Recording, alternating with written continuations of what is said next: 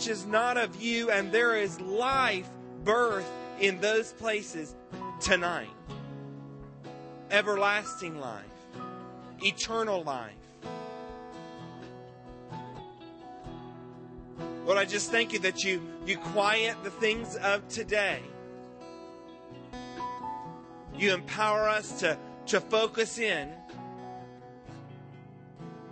You empower us to grab what you have to give us tonight.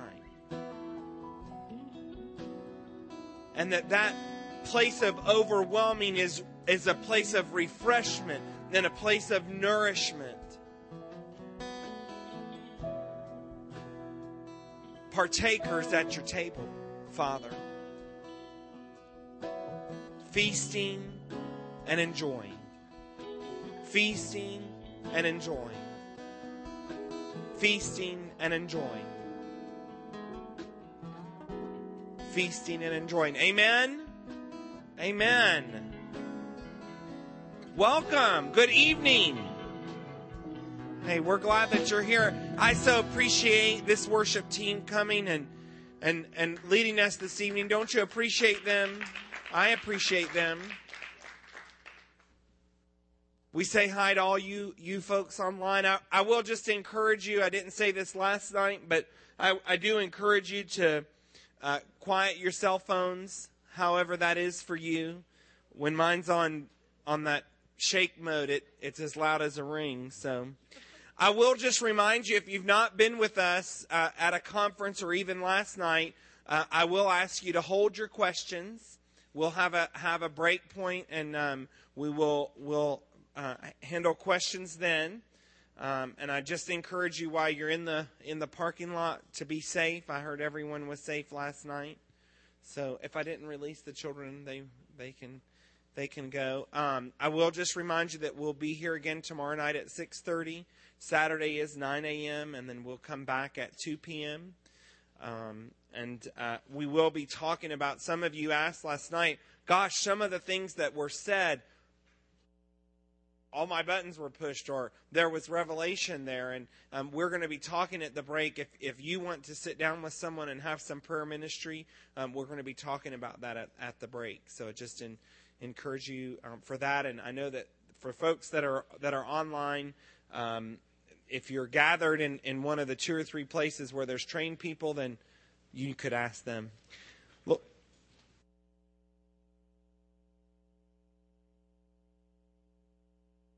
Good evening. With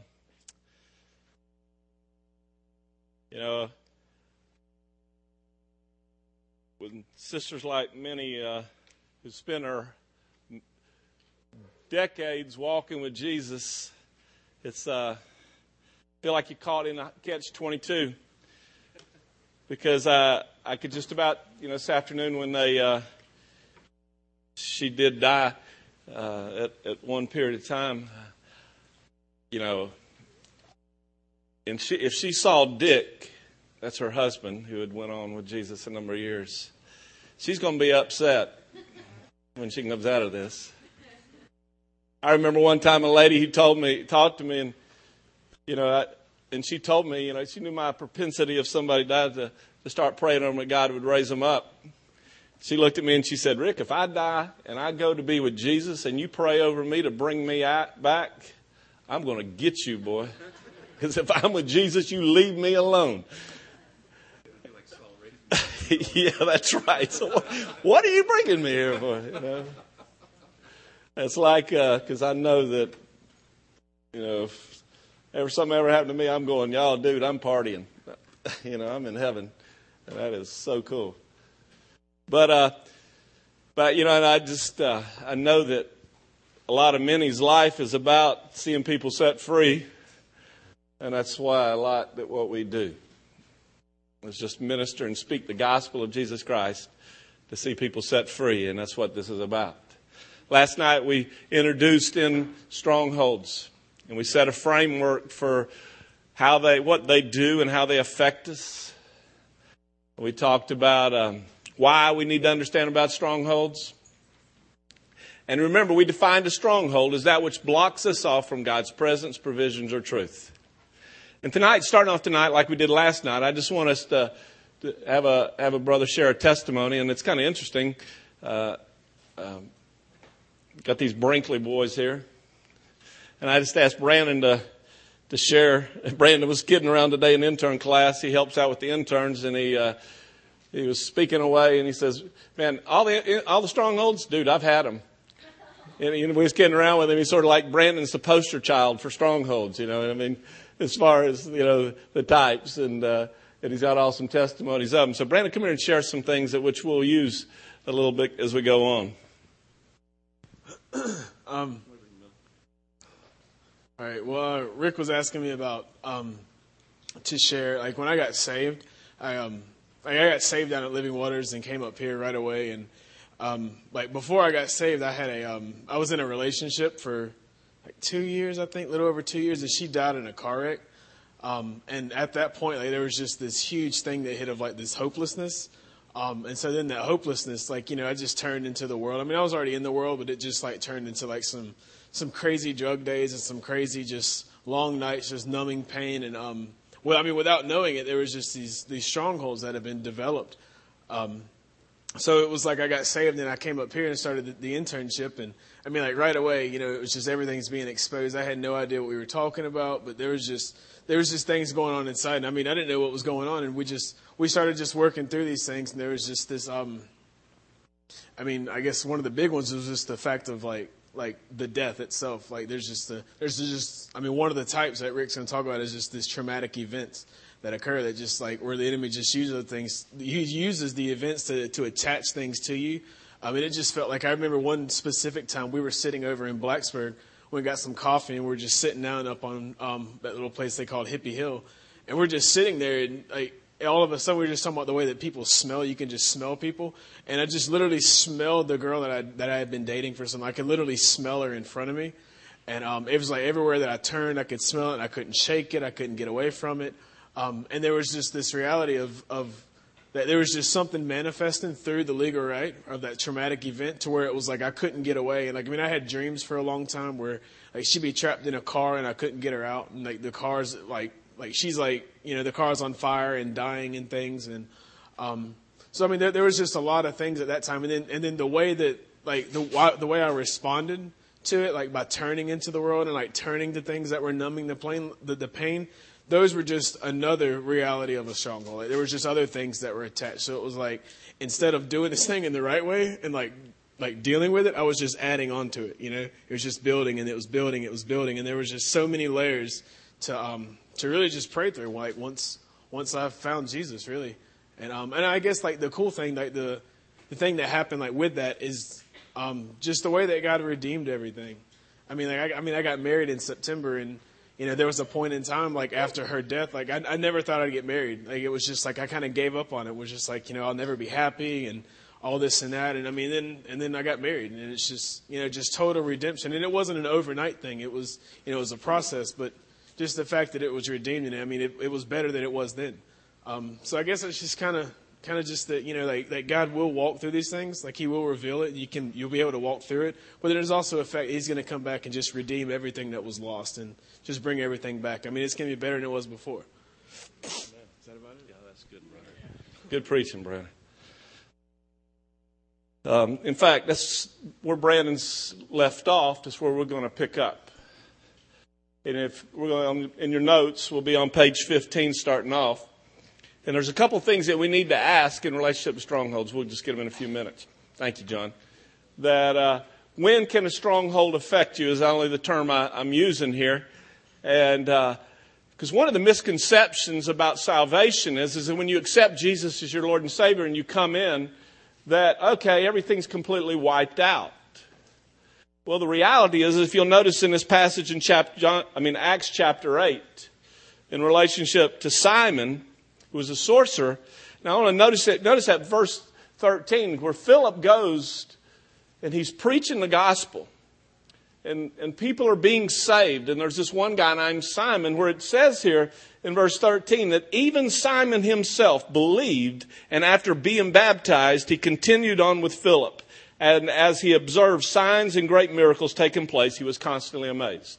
Now, when the Word of God tells us that that a person believes and is baptized, what?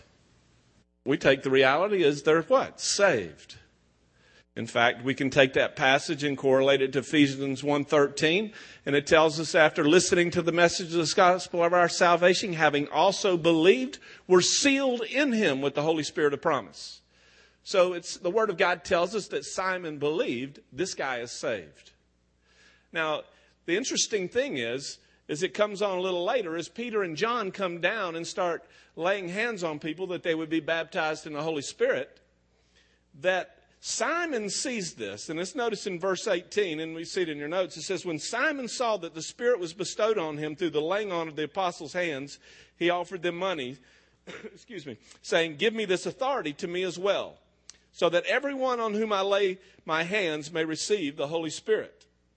Now, what we did not cover at the first part of this chapter was what Simon would do is that before he got saved, he was practicing sorcery, and what he was doing this, claiming to be someone great. He had this thing about being making money. But there was this place that he just wanted to be great, and he was using sorcery to do it. And then all of a sudden, he's asking money, give money to receive this authority to lay hands on people and they be baptized in the Holy Spirit. But Peter said to him, may your silver perish with you, because you thought you could obtain the gift of God with money. You have no part or portion in this matter. Now notice what he says. For your heart is not right before God. Now we'll visit that a little later. And that's a very significant statement. But therefore repent of this wickedness of yours and pray that the Lord, if possible, that the attention of your heart may be forgiven. Now he's going to tell us two types of strongholds right here.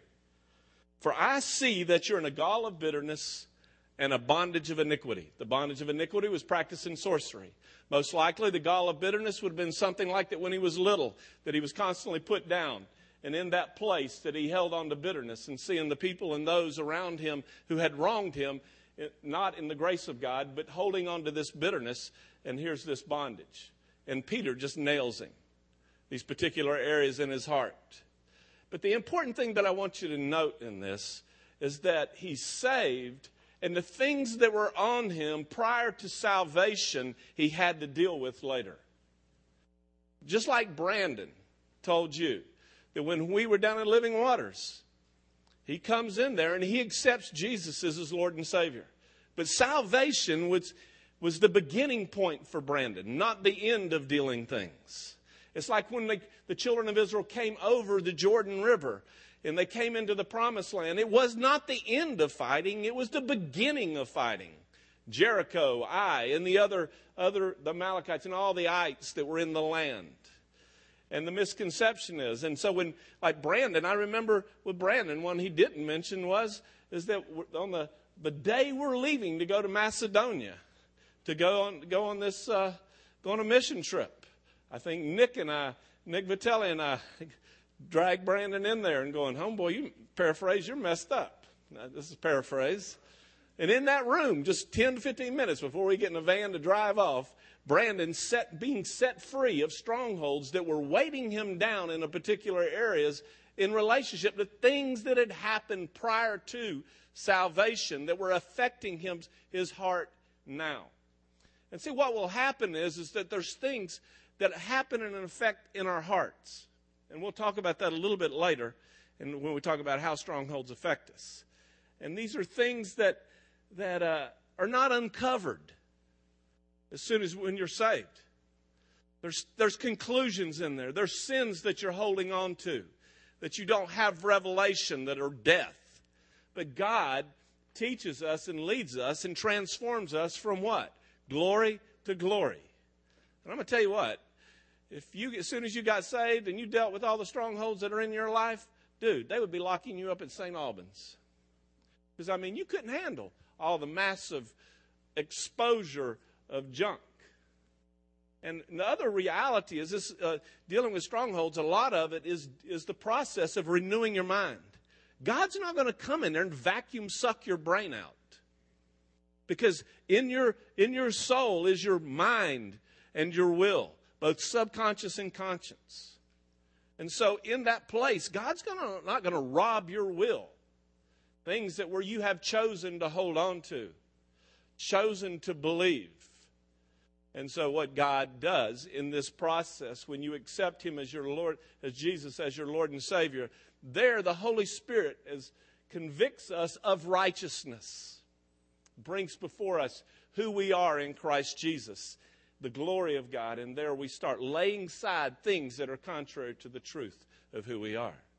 So it's just important for us to note that literally, in fact, a lot of times the strongholds we're dealing with are the things planted before salvation. Now, after salvation, unfortunately, many times we continue to add to them. I know that for Paul and I, in our marriage relationship, our first night of marriage, I think Paul and I hold the Guinness World Book of Records for most strongholds established on one night. I mean, it was horrific, you know. It took us 10 or 15 years to deal with the strongholds, you know, to discover them and undo them. So, so I wish I could tell you that, as soon as you accept Jesus, that's, oh, yeah, I'm home free. The reality is, the passage of Scripture says, my people perish because of what? My people perish because of what? Lack of knowledge. And so that's what we're here tonight, is that you understand not how to establish them, but how to undo. It's kind of interesting that BJ and Tara are one of my favorite people to pick on. But it's kind of, in one place it's very precious to me, is that, many times they've shared with me how they'll be riding down the road or they're laying in bed at night and all of a sudden the Lord things will pop up and come to light, and they pray with each other about the things that are weighting them down. And it's just, that's a beautiful thing to me. They're understanding how to minister to themselves and how to deal with things in themselves. But the cool thing is, as a couple, they're ministering to one another. In fact, to me, that's the most awesome place for ministry to occur, is between a husband and a wife in the bedroom. And that's awesome. But anyway, so that's first principle that we want to deal with. Now, there's a second thing that's very, very important that we need to deal with, and it comes out of this passage of Scripture in relationship to what we mentioned last night, in relationship to David. And it's that passage in 2 Samuel 21. Now, if you'll notice this passage with me, where it talks about, it says, let me get there. It says, now there was a famine in the days of David, for 3 years, year after year, and David sought the presence of God. Okay, so David is king, and while David is king, notice this, that there's a famine for 3 years. David's king. So David seeks the root, what's going on with this famine. We talked about this last night. But it's important for you to note, as the Lord said to him, it was for Saul and his bloody house because he put the Gibeonites to death. Now, get this. Here we are in the reign of David, which is the Spirit. It's a type of the Spirit. But during the reign of Saul, which is a type of the flesh, where the Ark of the Covenant, which is a type for the presence of God, never came into Jerusalem. Nowhere in that point in time did the Ark of the Covenant come. God's presence was not allowed in Jerusalem because Saul was a king according to the flesh. But the interesting thing, when Saul put the Gibeonites to death, this stronghold of shedding of innocent blood did not manifest itself during the reign of Saul. It manifested itself during the reign of David. And it's very important for us to know this, because a stronghold very seldom manifests itself in the same season in which it's planted. And see, like we told last night, strongholds are one of Satan's main tactics, main weapons. The very weapons of God that we have from God are to destroy strongholds. So, what Satan is not going to do, he's not going to fold his well-laid traps and plans in a time that you're in the flesh. Because guess what? He's already what? Caught you. And you're just creating more. But what he'll do is the time you're trying to come out into the Spirit and you're walking in the time of the Spirit, then he will manifest them. The most awesome example of this, is marriage.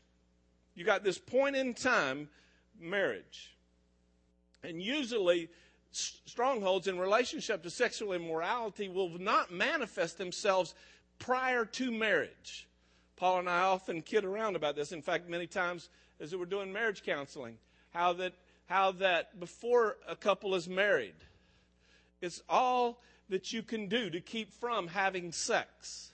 As soon as you say, I do, it's like this switch occurs, and then it becomes all you can do to have sex. And why? Because the strongholds that the enemy plants here, he comes around and he brings them up here. The picture I've got when we do marriage counseling is there's 2 filing cabinets. One filing cabinet's of temptations and trials the enemy used before you get married. As soon as you say, I do, he shuts that drawer and he opens the other one. And because, honestly, y'all, when Paul and I said I do, there's things that were pushing our buttons that you're going, where did that come from? And that's why when we do marriage counseling, a lot of the joke is among the people that we do it, what a lot of times like Tulio and Mitch and them do the basic marriage counseling part, lay the framework about roles of husbands and wives. And then what I'll do is if I'm marrying a couple, like Brandon and Lindsay, what I'll do in that counseling room there a lot of times is what I do is try to do what? Push buttons. One night in there I thought I had them where they weren't going to get married. It was this close. But you know what? What was I after? I was after something. By the direction of the Lord, after something that I knew without a shadow of a doubt that a later time in their marriage, after they said I do, at a very convenient moment, Satan was going to bring it up. And so, y'all, we can get in this drawer over here. And I just say that to couples who are not married.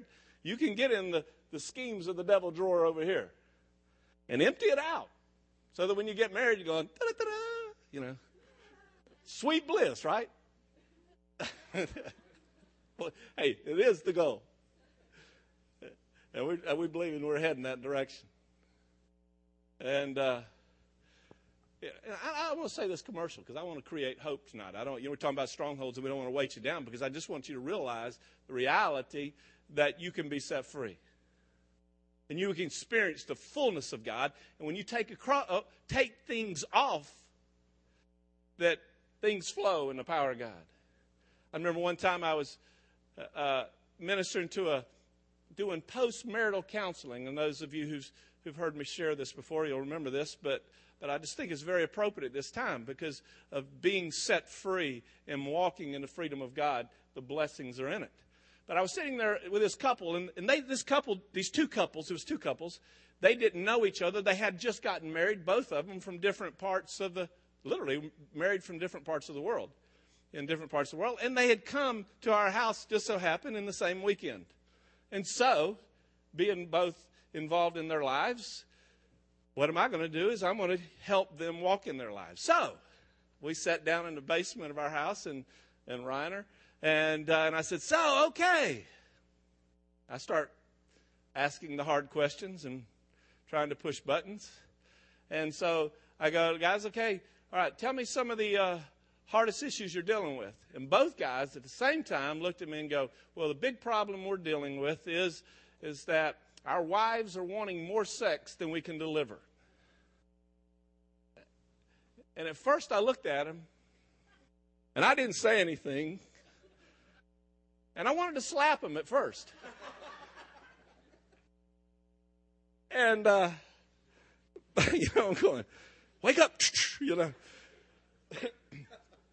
But I started talking, and what the Lord revealed is that here's a couples who had allowed the Spirit of God to do awesome things in their marriage.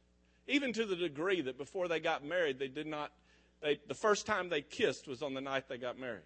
Now, just because they didn't kiss before marriage did not automatically guarantee this success, but this freedom in their marriage.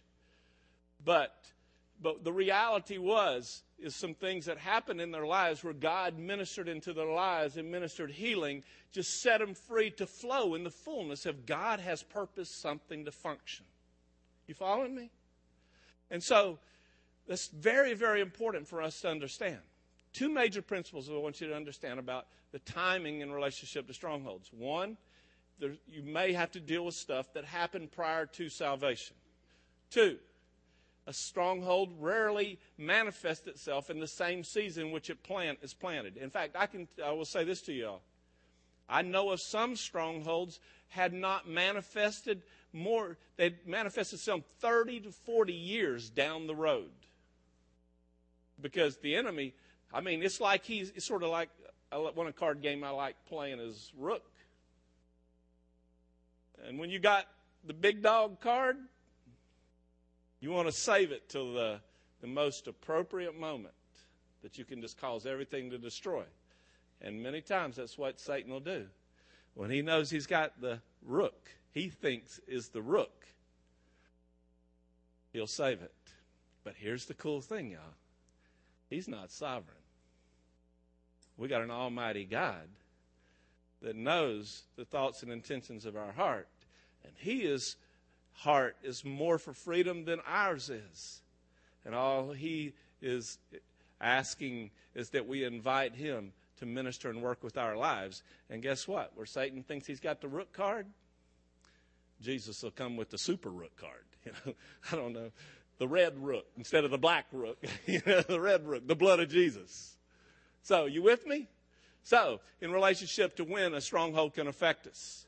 Now, let's go on. There's some other things that we need to really lay before we get into the specific types of strongholds. What you need to understand is where, or literally how our strongholds come down and affect our lives.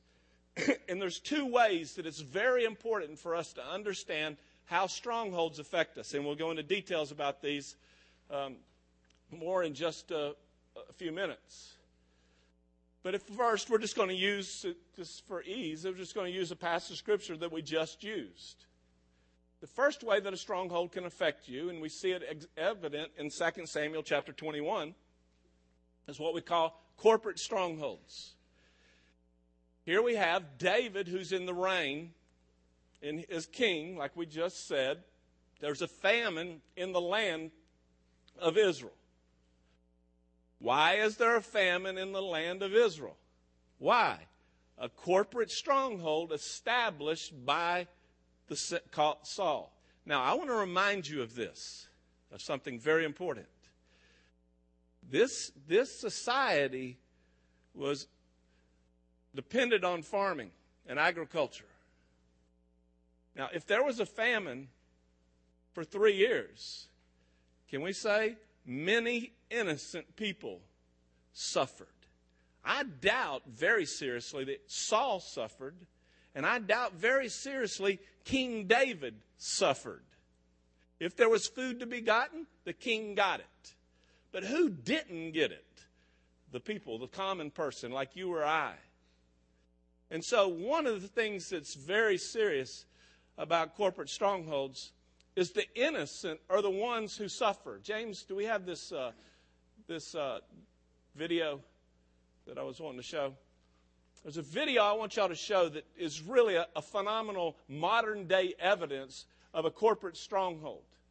And we'll go into details about it a little later, how corporate strongholds are established. But I want you to understand the significance of corporate strongholds. One of the most amazing modern day evidences, and amazing not in a good way, but in a bad way, is the nation of Haiti. Now, I know recently there's been some controversy because Pat Robertson made a statement about this. This picture right here, this man right here, is the Haitian ambassador to the United States. After Pat Robertson makes his statement, he appears on MSNBC. I want you to listen to this guy's words about it, because what had happened was, y'all, in the 1700s, I believe it is, I can't remember the exact date, but when the Haitian Revolution against the French, what had happened was the slaves made a pact with the devil. And it's known. And ever since that time, Haiti has been marked by poverty. In fact, Haiti sits on a long island that's cut in two. The Dominican Republic on the southeast side and Haiti on the northwest side. And they say that in an airplane, as you fly over, you can see the line between Haiti and the Dominican Republic because how the land has been just destroyed. But to show you, I want you to listen to this guy. Now, this is on a secular a TV station, and they're kind of making light of this. But I want you to hear the Haitian ambassador's response. Whoa, where'd it go? There it is. Thank you. Is it going to work? And I think before I say anything, I would like to address one thing that I heard tonight. Please. About how the pact with the devil made it possible for Haiti to suffer the way it is. I would like the whole world to know, America especially, that the independence of Haiti, when the slave rose up against the French and defeated the French army, powerful army, the U.S. was able to gain the Louisiana territory for $15 million. That's 3 cents an acre. That's 13 states west of the Mississippi that the Haitian slaves revolt in Haiti provided America. Also, the revolt of the rebels in Haiti allowed Latin America to be free. It's from Haiti that Simon Bolivar left with men, boats, to go deliver Gran Colombia and the rest of South America. So, what pact the Haitian made with the devil has helped the United States become what it is. Mr. Ambassador, I would say that I have about as much in common with Pat Robertson. That's kind of scary, isn't it? He didn't deny it. He's just claiming, well, Haiti's pact with the devil has made it benefit for the United States. Well, we don't claim it. But it is interesting to me, two areas that he mentioned was, one is Colombia, and we don't have to tell you what happens in Colombia. Mickey Evans, a friend of ours who went down there one time to do ministry, he goes in there in ministry and going in and out, they had to have bodyguard escorts that escorted him back off the plane and on the plane. And here Mickey is down there dealing Jesus. Crazy. It's interesting to me. I say minister the Louisiana Purchase, of which New Orleans is one of the key spots. Well, New Orleans is one of the most high occultic areas in the United States. It was. But the interesting thing is, to me, the Haitian ambassador did not deny it. He affirmed it. He just tried to divert it. And so what he's describing is just literally an example of a corporate stronghold. Now, when we say corporate stronghold, a corporate stronghold can affect a family. It can affect a church. It can affect a business. It can affect a city. It can affect a state. It can affect a nation. We have an example of a nation being affected with David. And also it can affect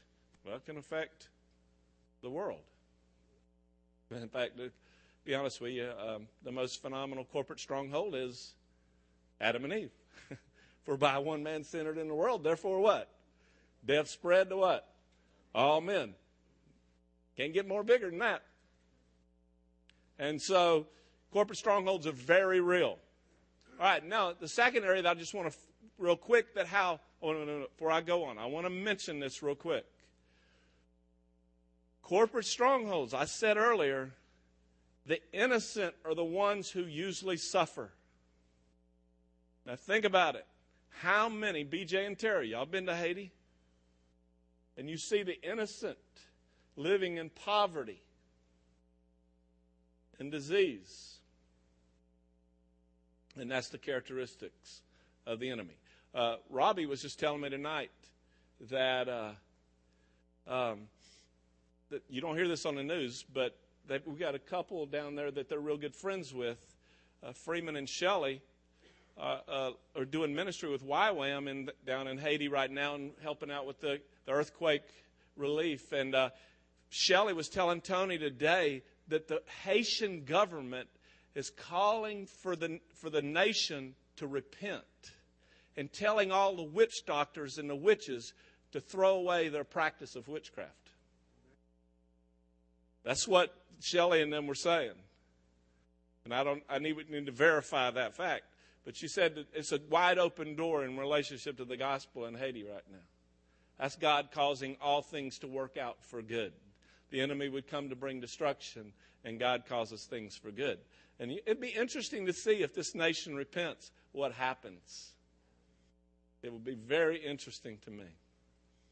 So, the thing I want to say, and I keep emphasizing this because I know of situations and circumstances that where people were being affected by things.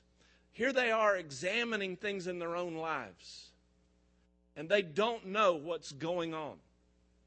They're feeling things, they're experiencing things, and they're wondering what's going on. And they're thinking it's of themselves. But the reality is, it's the strongholds that those who are authority over them have opened doorways that is affecting them. In fact, there's one precious sister in our church who her husband was dealing with pornography. But she could literally tell when her husband was dealing with that temptation, because all of a sudden she would feel like these lies that she wasn't pretty enough or she was ugly or whatever. That's the gist of how I remembered it. All of a sudden it would come in on her. And what would happen was the husband would pursue and open up this doorway. It would literally be a corporate stronghold. It was holding him in bondage, but the innocent under him were being affected. And so that's the effect of a corporate stronghold. And we'll talk a little bit more about how those things can be established.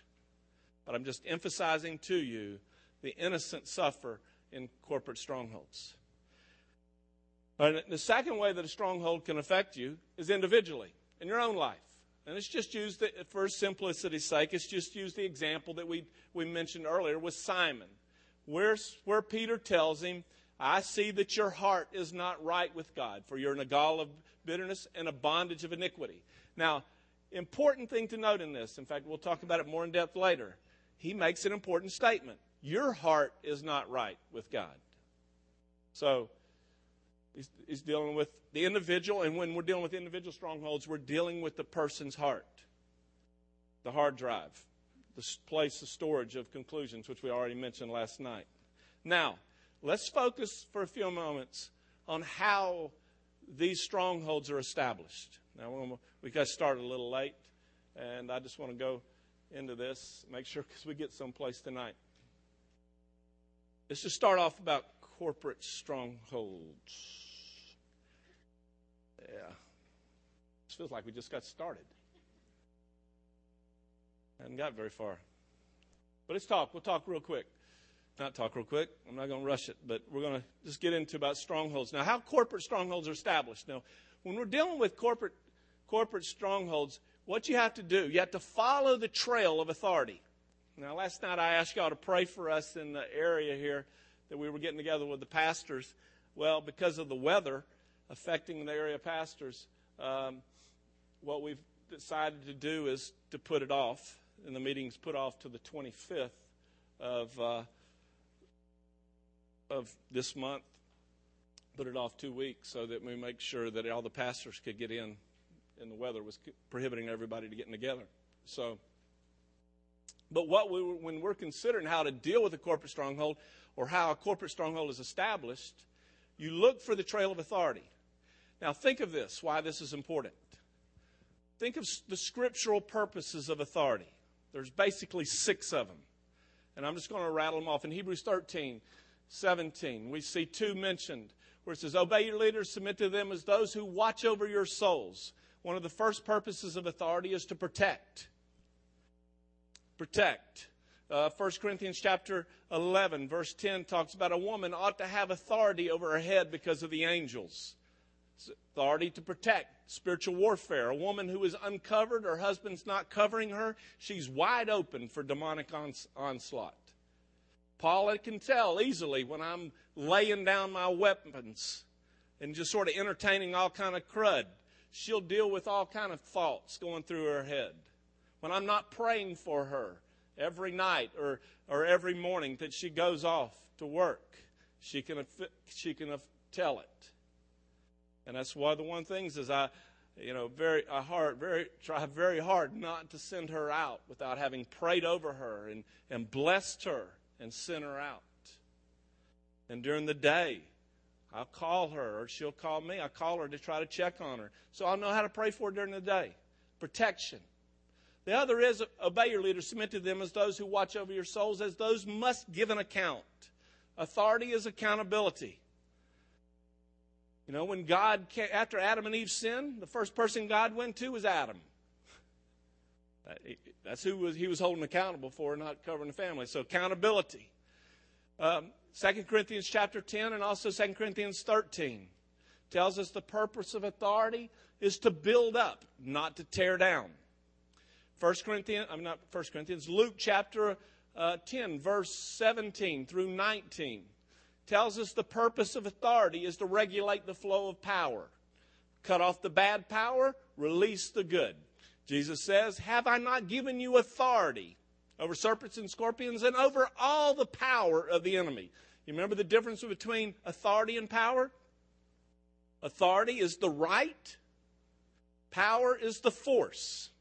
I've got authority in this church. I have the authority to cut off the power to these lights. I can say, turn them off and cut the power off.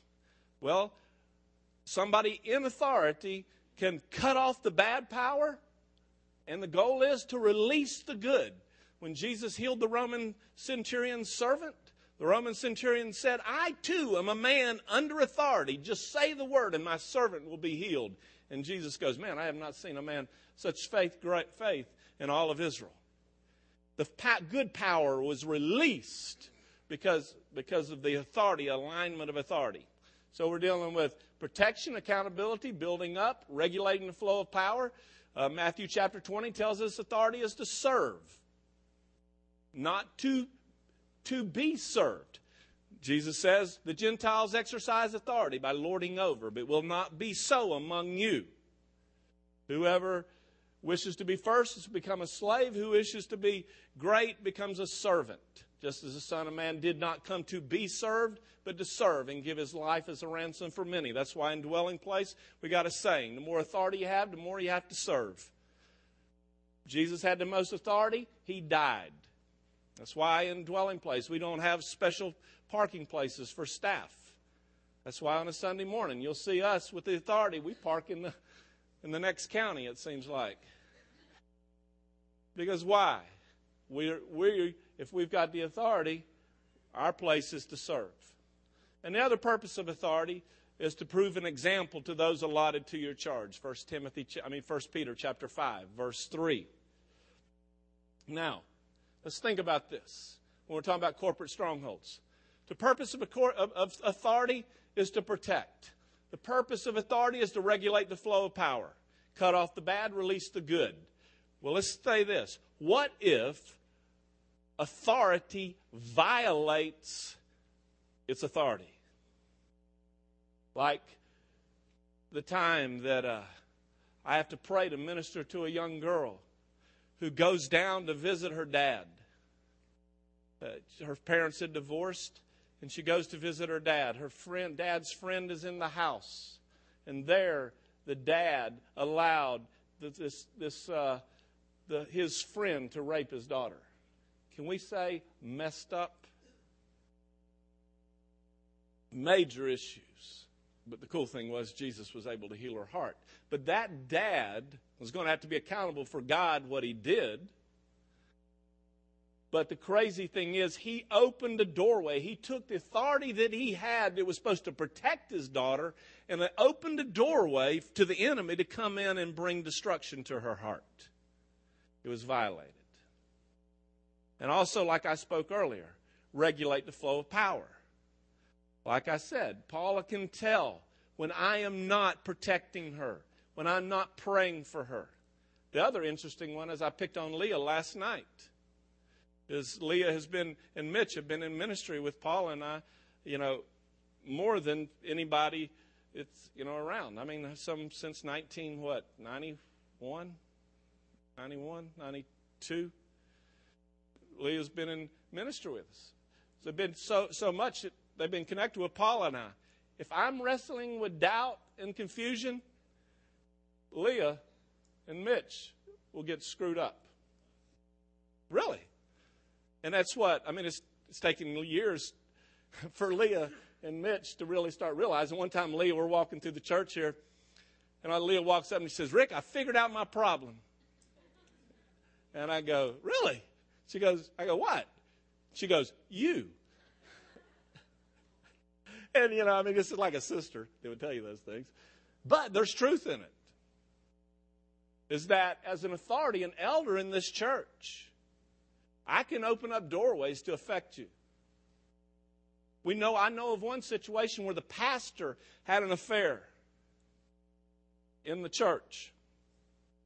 And as a result, over half of the church ended up with marital issues of sexual immorality. So what happened was, in his sexual immorality opened a doorway of it. And we'll go into more details about how these occur. But what I just wanted to let you to know is how a corporate strongholds get established is we have a violation of authority in it. Now, we're going to take a break here, but I'd like to take a few questions before we go. And now we're going to get into details how corporate strongholds and individual strongholds are established. But I just want to take a break here real quick. And we did not get as far as I thought we would. Diane, what I want to do is, Mark, can you run this around? Can I use this BJ's? Okay. Can you run that around?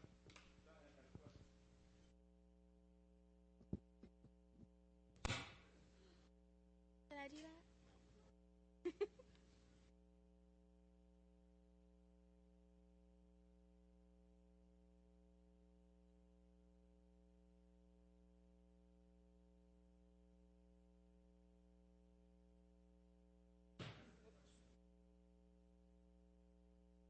Okay. You said that. That's good. Man, if I had this, I could probably sing. Man. Don't sing, Julia. Okay, go ahead. Go for it. No. You said that the authority in our life, can open a doorway that can affect us. So, if I'm not living with my mom, is she still an authority figure? And my father, in my life, if they do something that can affect me, or? Yes. Okay. Yes, and no. Yes, they can. Uh-huh. But there's a place, and I know this is a hardcore debatable thing, but one of the things that you look in the Word of God about the difference between a child and a man or adult, and you'll see this place where people are in relationship to support. But, yes, the truth is that, yes, Diane, they can have an effect and open doorways. But the cool thing is you come under a church, and guess what? We can cover the gaps. That's where it says, like in Ezekiel 22:30, where I looked for a man to build up a wall and stand in the gap that I should not destroy the land. What's a gap? Between what is God's will, which is in heaven, and that which is brought about on the earth. And so, Diane, it's kind of interesting. Here you've been going through HELL in the area of these kidneys things. But where have you been? Where's Ernie and Kathy? You've been living with... Now, I'm not your parents. I'm not saying anything negative, but what's happened is Ernie and Kathy has been standing in the gap in that place as you've been going that thing. And the testimony was today. It was really cool. Diane and Kathy were sharing that here she's just gone through this series of surgery of removal of kidney stones. Very painful. But Kathy and Diane are sharing testimony that during this time, it's been one of the biggest removal of strongholds that's occurred during this season. Is that correct? And so what's been happening is they've been standing in the gap for you and removing the effects of the enemy. Right? Okay, good. Hey, Rick, got a question. When you brought up that example about, the pastor who was involved with that marital situation, it had me thinking, what if you are undercovering and not that example, but if you see things where you have a check in your spirit, what can you do as the individual under that if you see stuff like that, under that covering? Can you do anything? Oh, yeah. Besides just submit, you know what I mean? No, that's where Hebrews 13:17 is very crucial. It says, obey your leaders. Now, I'm going to say this. The people that's been around me and been in DP for a while know this, but I'm going to repeat it. The Greek word for obey there is different from the Greek word where it says, children, obey your parents. That Greek word is hupakuo. The Greek word in Hebrews 13:17 is the Greek word pytho, which literally means obedience based on persuasion, or be persuaded. So in relationship to authority here, there's two roles. One is just put yourself in a place to be persuaded. Well, if we do not speak the truth of God and you're not persuaded, then you've got a choice. Because the other thing is to submit. And submit just means order under. It's just a military term. It just means to order under. Like Mark, for example, I'm an elder in this church, and Mark is part of this church. He's just ordered under an authority in me. He's not less important. It's just the purpose of authority that I got in his life. Why? To protect him. I'm accountable for him. He's not accountable for me. I'm accountable for him. He don't have to protect me. I've got to protect him. I've got to build him up. I've got to serve him. I got to die for him. And I've got to, serve. I got to lead, be an example to him. He's not to be an example to me. So I've got this authority. Now, if he sees me, if he says something if I say something that he's not persuaded is truth. Now, you know this here in DP. You've got a responsibility not to go and talk about it to somebody else. But in love and what? Come and what? And tell us. Because precious is what? Precious is the rebuke of a friend. And y'all know the testimony that we use, and I'm sorry for being gross and using it, but, if you've got a clinger hanging out of your nose and somebody sees it, the loving thing is to let them know. Right, Mitch? Like Mitch did for me just recently. An embarrassing place. But Mitch lovingly, quietly says, hey, Rick, that's love. Well, it was so the thing is if we say something that's not in line with what is truth, in love, you come and speak it and do it. Now, if you're not convinced, then you can take yourself out from under the authority and go put yourself under authority that you under. Now, I just want to warn you about something, though. Not you, Kim, but as a whole. That when you start dealing with stuff, like it says in 1 Peter 5, do not rebuke an elder sharply. Whenever you start rebuking up, now because authority, judging, follows the flow of authority, usually. But we do see in two places in Scripture for judging can go up in authority. Two places. Paul says, judge what I say. 1 Corinthians chapter 10. What does judge mean? Sort out, divide out. Judge what I say. So you've got a responsibility as I'm speaking to sort out what am I saying. Is it truth or a lie? So you sort it out. The second area we see is in 1 Corinthians chapter 4, where it talks about authority, judging authority in relationship to their stewardship in which they've been entrusted. So y'all have a responsibility in Dwelling Place to judge the elders, Tom and I, in how we exercise administrate the resources of this body. There's resources are two things, y'all. It's financially and people.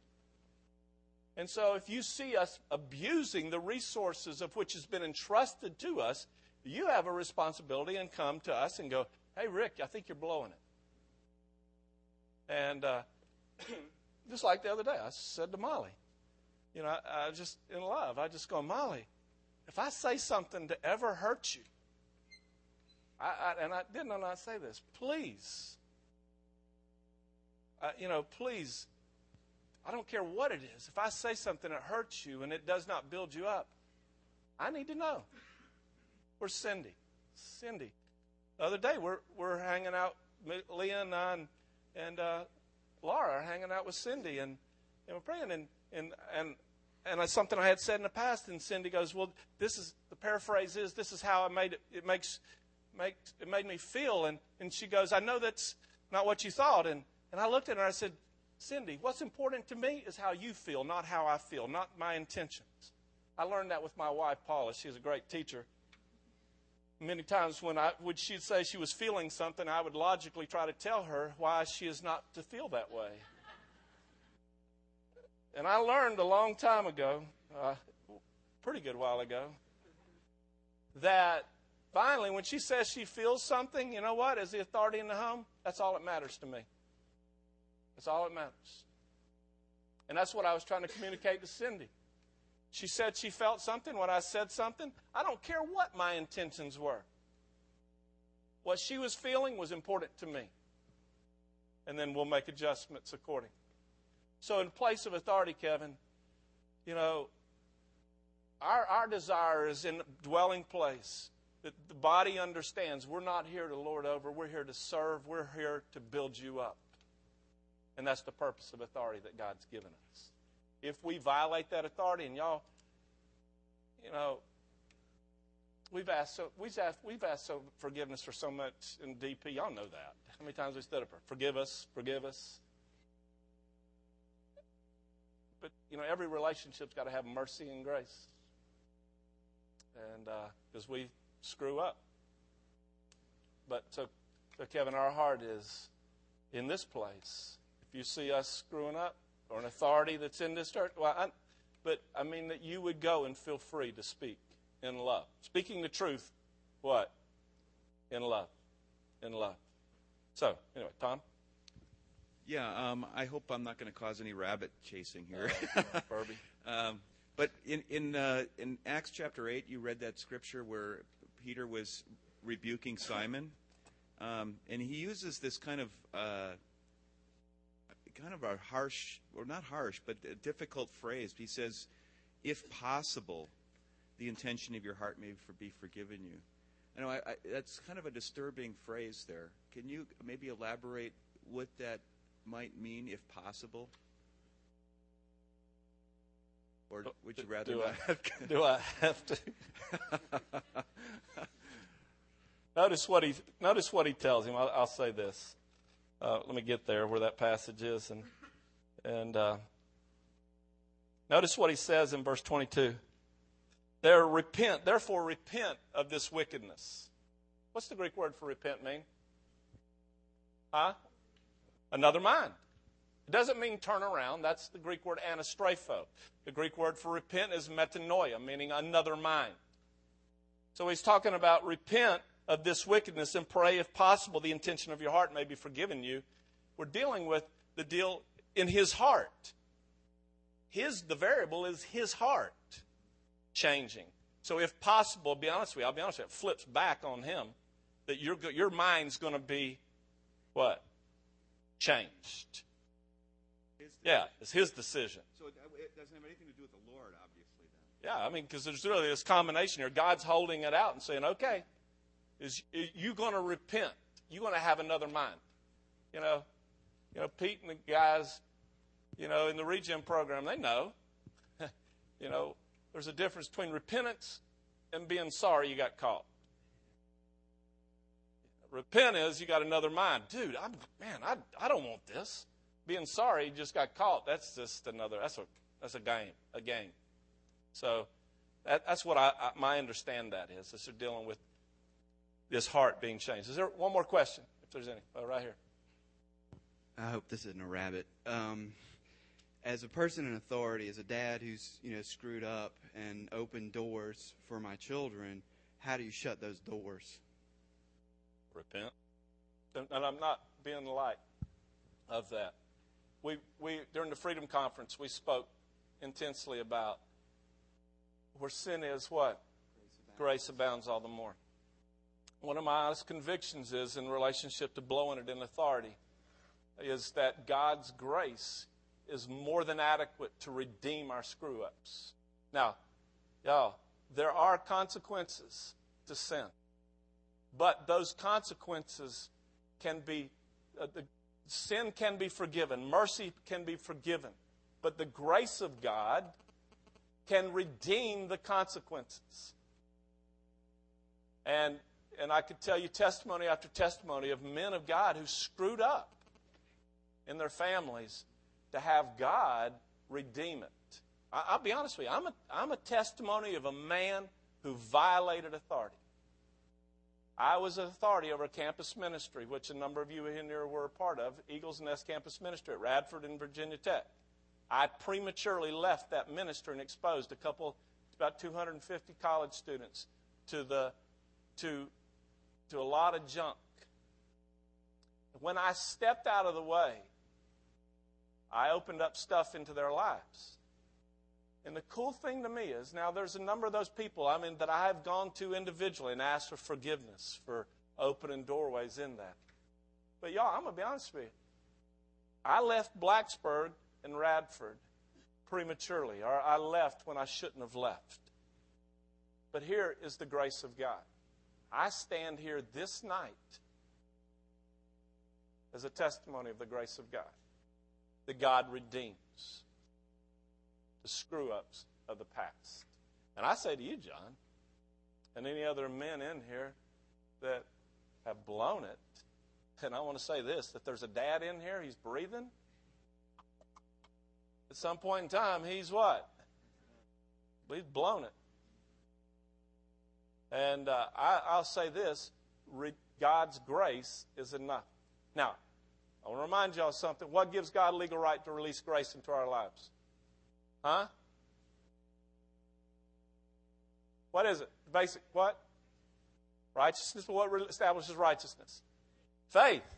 Faith gives God legal right to release grace into our lives. So I just speak this, men of God.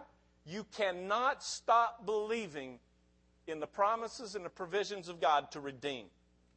It may not occur in the first day, the first week, the first year, the first decade. But I'll say this, God can redeem. God can redeem. One more question, Beth. Okay.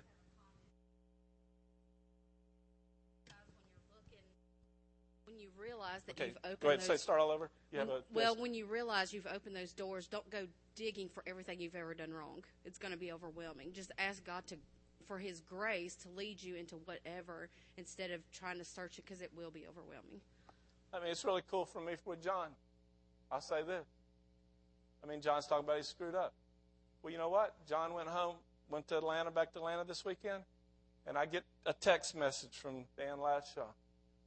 Dan goes, here's John in the middle of IHOP in Atlanta, Holy Ghost prayer meeting, and here John and his son Josh are holding each other crying.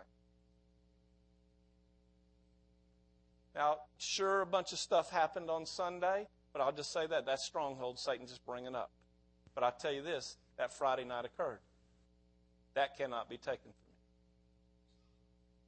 And so you're going to redeem it. Matt, there's some questions online. Yeah, there's a question online. How do you reverse an evil that maybe your parents have opened a door and bring it to good when it's been over 30 years? What I would like to ask whoever asked that question, which I'm sure a bunch of people in here, if I can wait to answer that question when we talk about how corporate strongholds are established, because once we talk about how they're established, then we can talk about how to undo them. Is that okay? And that'll make sense when we start talking about how to reverse one. So let's just take a quick 5-minute break, if you don't mind, and let's deal with this.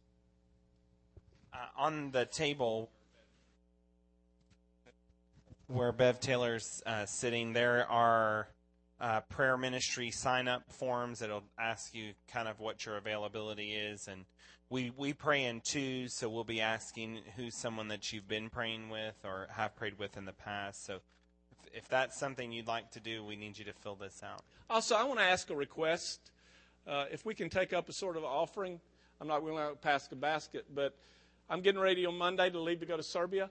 And the girls who are over there ministering from Dwelling Place, Amy and Jesse and Bethany and Jennifer, Danielle is in Serbia, but they're all coming up to Serbia, and they're running on a very, very tight budget, and we need to, and it's going to cost about €400, $300 to $400. about $400, 300 euros, for them to come up, for us to get trains and their expenses. And I just really felt it would be really cool if we could cover those expenses. They come up. And so if God would put it on your heart to sow unto them, we need about $250, $300 left. Just put it in the offering box back there. So if y'all would.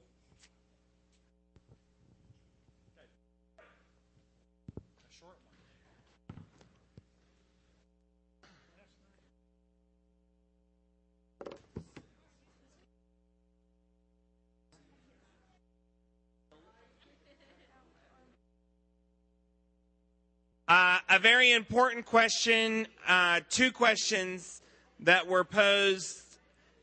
If I want to write a check to benefit the Women in Mission and them coming together in Serbia during this next conference, you may write your check to Dwelling Place.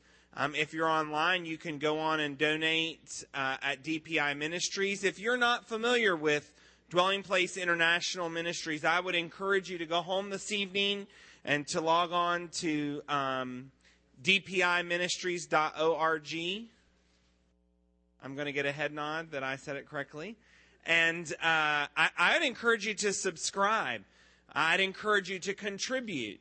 I would encourage you to note on there that there are other teachings like this Strongholds teaching. You'll notice at the top of your book that is Volume 3. I'm holding Volume 1. Volume 2 is being edited. It's called Renewing the Mind and Flesh Patterns. So that's coming out. This is a great text. It's a text that you can work independently or in a small group. There's other items. God is a Safe Place is a series that many people have taken and really found some truths. Satan's the ruler of this world. God is the safe place that I can go to. And so I just want to encourage you in both of those points. Father, I just thank you that there's lots of information and there's lots of truth coming about right now. Lord, I thank you that your truth takes place in my heart where there's vacancy, where there's lie, that the truth comes in and takes its place. And that you promise me that the truth living in my heart is going to give me life. And it's going to bear fruit, and I will walk in freedom. And so, Lord, I speak that over my brothers and sisters tonight as we hear that we're not just going to be hearers, we're going to be partakers, and we're going to digest it, and we're going to attach to it, and we're going to live it. We're going to live it in Jesus' name. Amen. I just want to say this real quick. We sell these books and these tapes. Even though that my name's on this stuff. That I don't get money from that. That money will go to pay for the printing of it. The reason why we charge people who are online is because to pay for the cost of videoing this. Also, any money left over after the cost of production or of making of the materials goes to missions. So we're not doing this to make money. I just want y'all to know that. So, and when we charge, like in this conference, money was to cover the cost of this and pay for the child care workers in there. So I just want y'all to know that because the gospel is free. In fact, we're making plans to how do we do these just conferences for free, and how do we just give away the books? And so we're just looking at and praying that the Lord would show us how to do that. All right, well, let's go on. Let's talk about strongholds, corporate strongholds, and how they're established. There's two ways that corporate strongholds are established. One are sinful words and other are sinful actions. But let's deal with sinful words. And there's two ways that sinful words can affect. But remind you, there's a couple of passages of Scripture, like in James, in the book of James, in James chapter 3, where it talks about the whole course, literally it talks about the whole course of our life is set on fire by the tongue. Or in Proverbs 18, the power of death and life are in the tongue, and those who love it will eat its fruit. Or in 1 Peter chapter 3, where it says, let him who loves life and see good days refrain his tongue from speaking evil or speaking guile. So when I take my authority that God has given me, I can affect things. I can cause things to happen, either good or bad. And one of the things when we're talking about corporate strongholds, the first way that corporate strongholds is going to occur, just like I said a while ago, a leader or someone in authority violates something with words. And one of the really key examples of this is in 1 Thessalonians chapter 2, verse 18. And in 1 Thessalonians 2:18, Paul makes an interesting statement where he said that I wanted to come to you, I, Paul, more than once, yet Satan thwarted me. Well, this passage amazed me for years. How could a man of God doing the will of God be hindered from Satan from doing anything?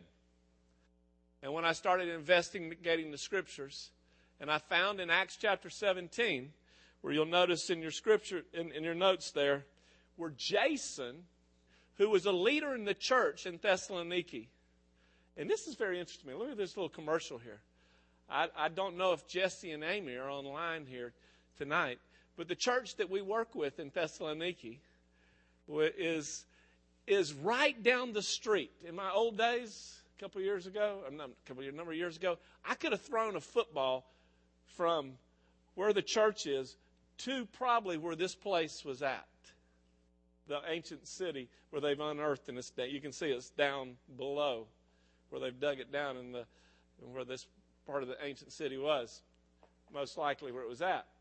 But what happens, this leader, Jason, is in the city, and Paul is preaching the gospel, and the people start coming for Paul. And notice that where the passage says, and they stirred up the crowd and the city authorities who heard these things.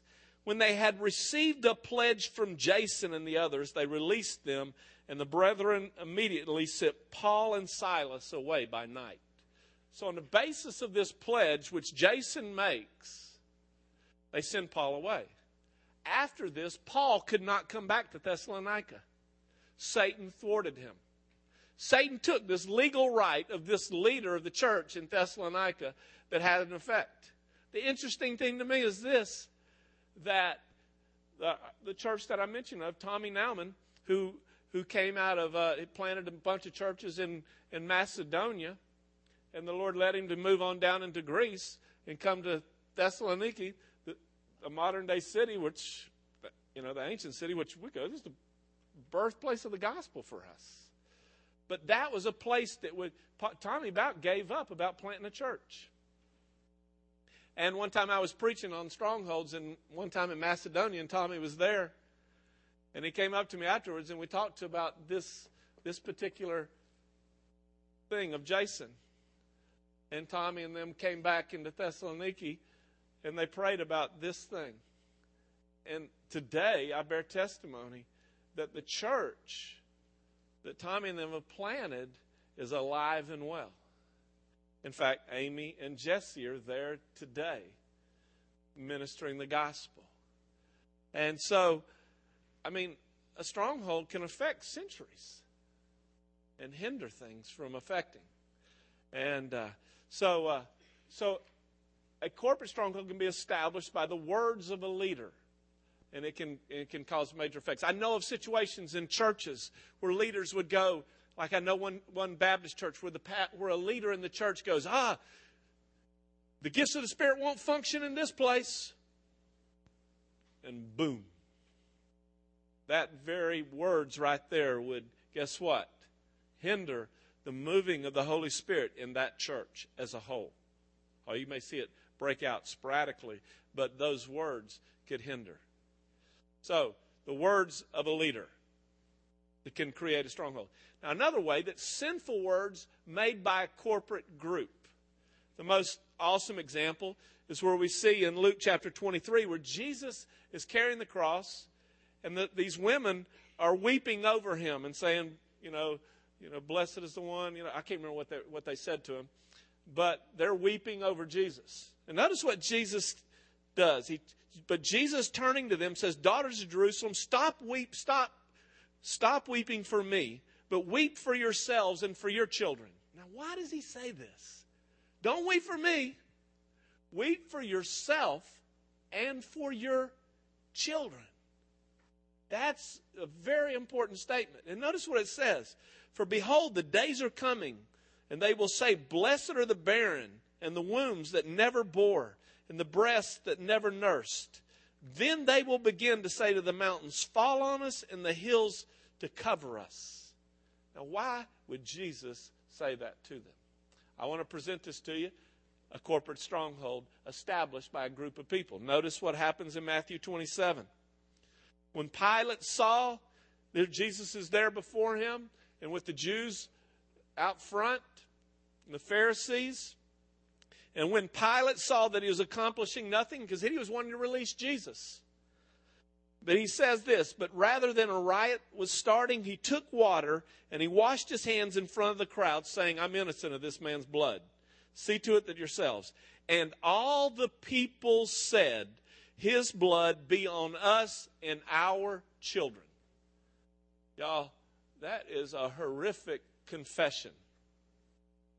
The blood of Jesus, the guilt of the blood of Jesus, be on their heads and the heads of their children.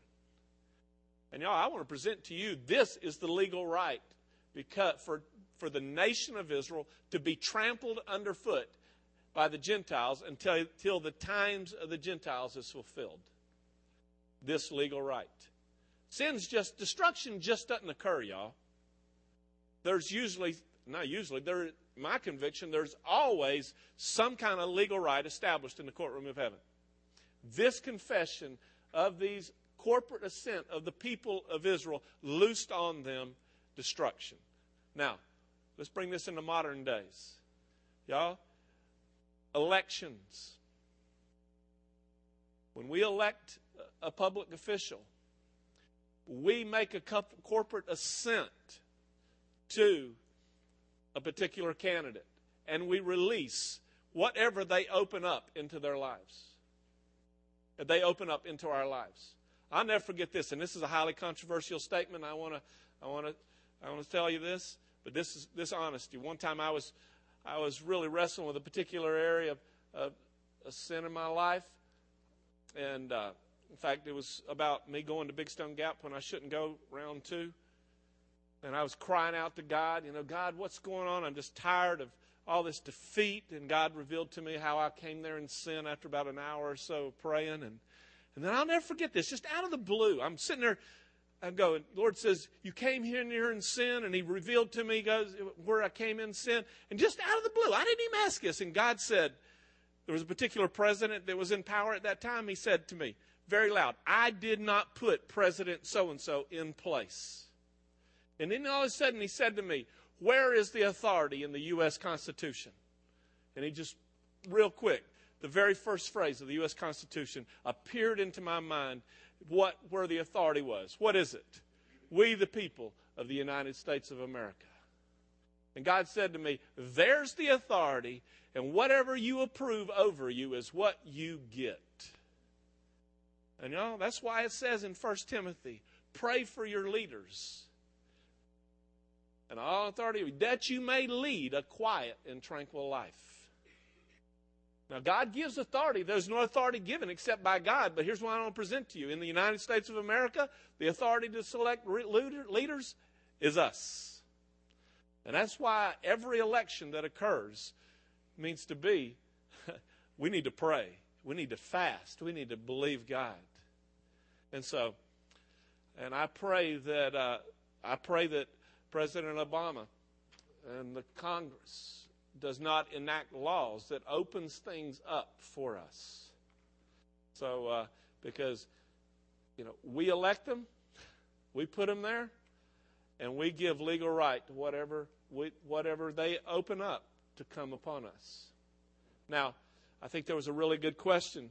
Well, now let me get on about the second way that a corporate stronghold can be dealt with. Be established, and then we'll deal with the other one.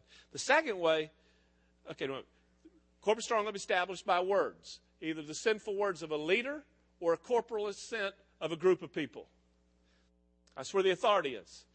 The second way that a corporate stronghold can be established is by the sinful actions of a leader. Notice the passage of Scripture that we mentioned earlier about Saul is a phenomenal example of it, where because Saul put the Gibeonites to death. Another really interesting example of this, and this is also, this is a corporate stronghold that manifests itself in a form of a generational curse. Now, can I put a commercial in here? Stop a second. There's a lot of clubs and organizations that use oaths as a form of men and women entering those organizations. Masons. And I have to apologize that I know enough about this to be dangerous. But the further up that a person goes in these organizations, there are confessions, there are oaths that are made that can loosen, if anybody in there leaves the organization, it can loosen curses on the descendants. And the innocent can suffer in these. And so it is very powerful, these words of entering these organizations. And so you need to take these things very seriously. I want to speak on the flip side, y'all, because this is important. The blessings, and I'll talk later about this when we talk about generational curses. But I want to say this. I always want to paint the positive side on this. A corporate stronghold can be established, but guess what? A corporate blessing can be established. And I honestly believe the blessings of this nation and the reasons why this nation is blessed like it was is because of the foundations of this country. Release blessings in it. And we need to treasure it. And I just had to throw that quick commercial in there, y'all. Now, but notice one of these interesting, this one in 1 Samuel 21. It's so interesting to me about Eli. Eli had these sons whom he wouldn't discipline. And notice this. It says, where all of a sudden, where he gets prophesied over. It says, behold, the days are coming when I will break your, Eli's, strength and the strength of your father's house, so that there will not be an old man in your house. You will see distress in my dwelling, in spite of the good that I do for Israel. An old man will not be in your house forever. Yet I will, and he goes on and talks about this thing. And literally what happens is Eli, because he did not confront his sons, loosened a generational curse on his heritage, on his race. And in other words, we're seeing one side, now y'all, this is very, very important. Hear what I'm about to say. On one side, you see a corporate stronghold established by the sinful action of a leader, Saul. He put the Gibeonites to death. But there is another type of corporate stronghold that can be established by a leader in sinning. It's what we call a sin of omission. To him who knows to do right and does not do it, to him it is sin. Samuel says, far be it from me that I should sin against the Lord by failing to pray for you. Ezekiel 3:18, I say to you, son of man, to say to the wicked man to turn from his wicked ways, and you do not, his blood is on your hands. Those are sins of omission. So, if we, like say, for example, Tom and I, as elders, fail to protect, pray for, guess what? That can create strongholds.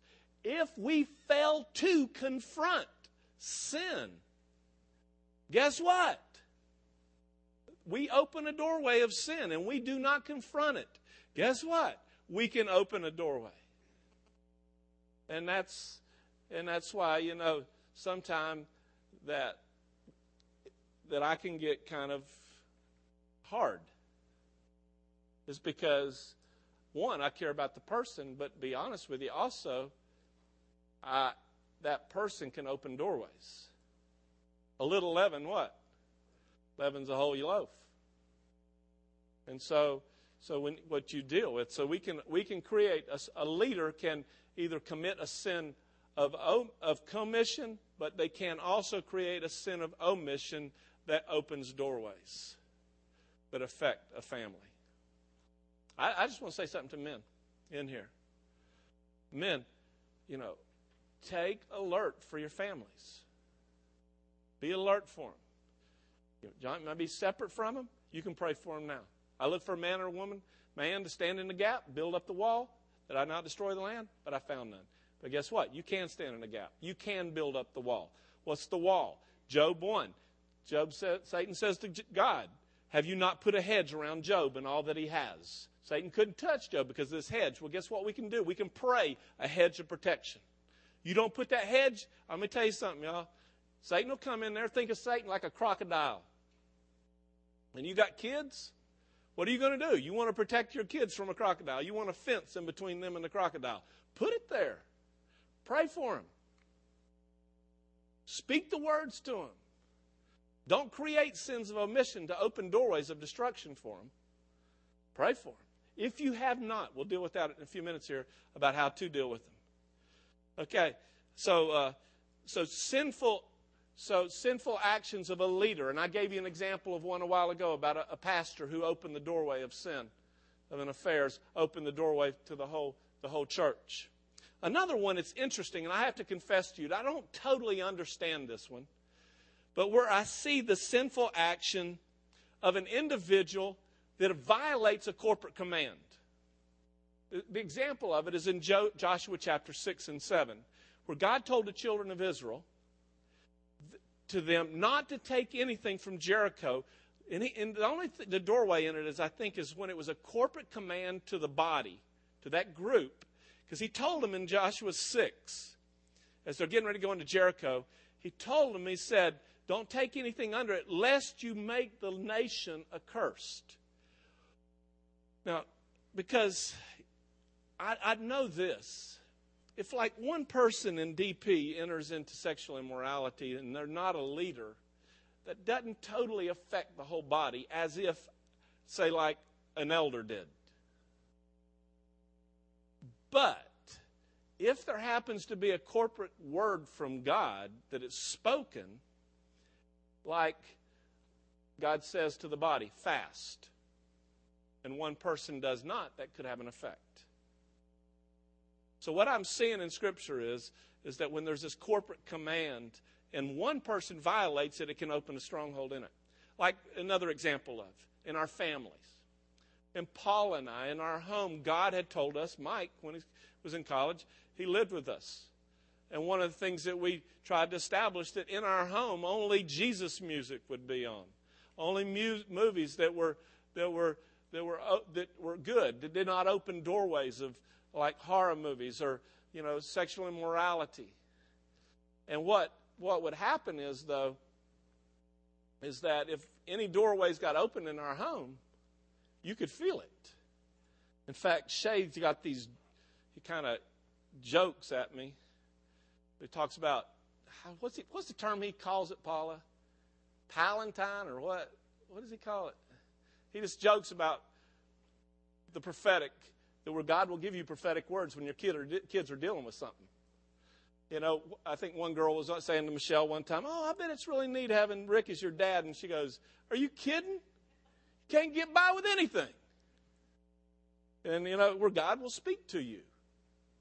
He'll speak prophetic words to you. Because what can happen is if when our kids start opening doorways, and there's a lot of spiritual warfare in our house that occurs. And when one of our kids open doorways, start entertaining something in there, it opens stuff up. And you don't want it to happen. It can affect the whole family. One thing I just want to sort of summarize something up in here, but it's really cool. I had a woman share this with me. She was sharing that, it's really cool, that she would have these nightmares, these particular dreams. And it was troubling her why she was having these dreams. And she said she would share the dreams with her husband, and her husband would kick and say, I can't believe this. And what was happening was she would have the dreams, and it would reveal a stronghold that the husband was dealing with. And I'm going, that is so cool to me. And she was all excited about how God is so faithful. And so that's so cool to me, how the Lord will do that, and reveal those kind of things. Now, how do we undo these things? What you want to do is find the authority, and we're dealing with sinful words of authority or sinful actions of authority, or when the group has authority, like a confession. So what you try to do is, and I'm going to be honest with y'all, when in doubt, I have a saying, when in doubt, repent. But now when in my older days, when I was younger, didn't have much wisdom, I would go, when in doubt, cast it out. But that's,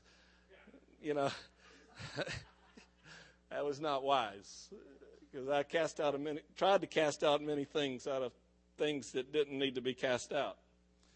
But when in doubt, repent. And that's where I go to. Confess. Like, for example, I'll give you an example of this, that what we were looking at, what I believe that the Lord may be leading us. I keep saying that because I don't have the authority for the body of Christ in the New River Valley and from Blacksburg and Christiansburg in relationship to the things I was telling you about last night. Give you an example. How to undo this. Well, the Lord was revealing to me about, I was sharing with you about things that can defile a land. 1, the shedding of innocent blood. 2, the mistreatment of strangers / slaves. You look at this under the law, and you can see this. And the other is sexual immorality can defile a land and cause the land to be defiled. So what I started doing research, I found out 1755, the massacre, Draper's Meadow, the massacre. Indians out of Ohio and Kentucky came into the region and killed a bunch of settlers there, where Mary Draper's Ingalls came from, where she gets carried back off. I can't remember how many men and women were killed in that. But I'll tell you all some interesting dynamics about that. But that occurred, the shedding of innocent blood. There's a marker over there by the duck pond where it was, just some 200 or 300 yards from the site of Norris Hall, where that massacre occurred. There it is. And so what we were doing was praying about, oh, Lord, is there a correlation between these things? Let me tell you this real quick, and it's kind of interesting that we may be on a trail that God's verifying that the traumatic events that we've been having are real, and there is a connection in the spiritual realm. When I was presenting this at BCF to the pastors in there, and I mean, it kind of was crazy because some of the pastors there had never heard stuff like that I'm talking about, strongholds and legal rights, but it was so cool. The grace of God was just so amazing in that. A lot of really cool discussion. But all of a sudden, they're giving me information, and 2 things that were very real to me that may be indicators that we're on the right path about the shedding of innocent blood. One is that when Cho was in his killing spree, he killed 2 people at West AJ. During the time, a 2-hour period of time between there, he had to go to a post office. But the main period of time that he did was, in between the killing, is he went to the memorial of the Draper Meadows massacre. And that's why the police drained the duck pond, because they know he went to that spot before the second part of the massacre. The second thing it's interesting, when the Draper's Meadow massacre occurred, the Indians decapitated a guy. They didn't scalp a guy. They decapitated, and they took his head around and started showing it around. The interesting thing, when the Chinese student killed the Chinese girl, when the police came in, he had decapitated the girl, and he was holding the head up. And so it was kind of interesting that these 2 markers that very well may be the reality of this. If this occurred, what we would do is look for the authority of these people whom this occurred to ask for forgiveness, to forgive. Because what can happen is that shedding of blood, really the shedding of innocent blood, when you look at it in the Word of God, it's one thing that cannot be just like wiped out. It has to be dealt with. And it's very interesting about it. You just follow the shedding of innocent blood through the law. King Manasseh opened a doorway that Joshua, a good king, could not overcome just because of the things he did, the shedding of innocent blood that he did in Jerusalem. So if this blood was shed innocent on this land, there's a debt.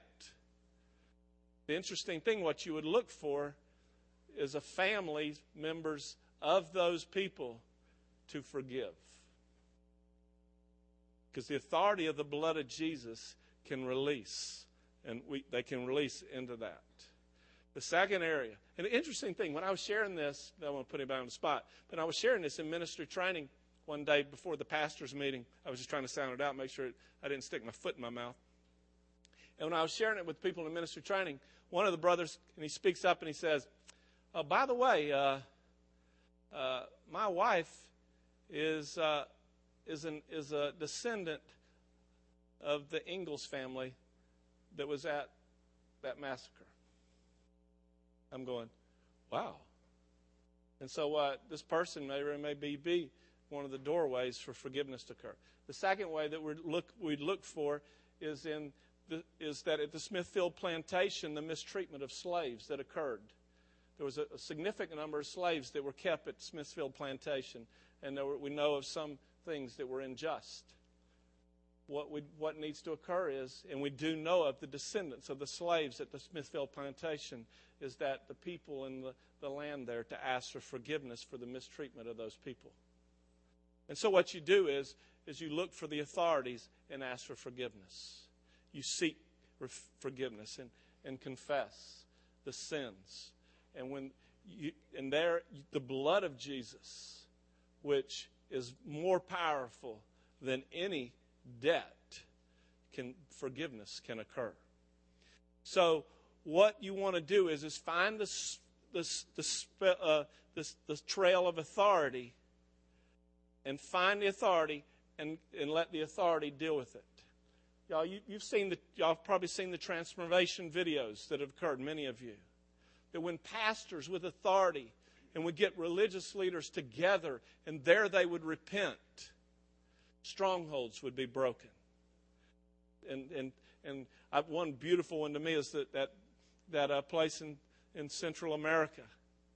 That when the leaders got together and where it was a land of alcoholism and drugs, and the farming industry there was just nothing.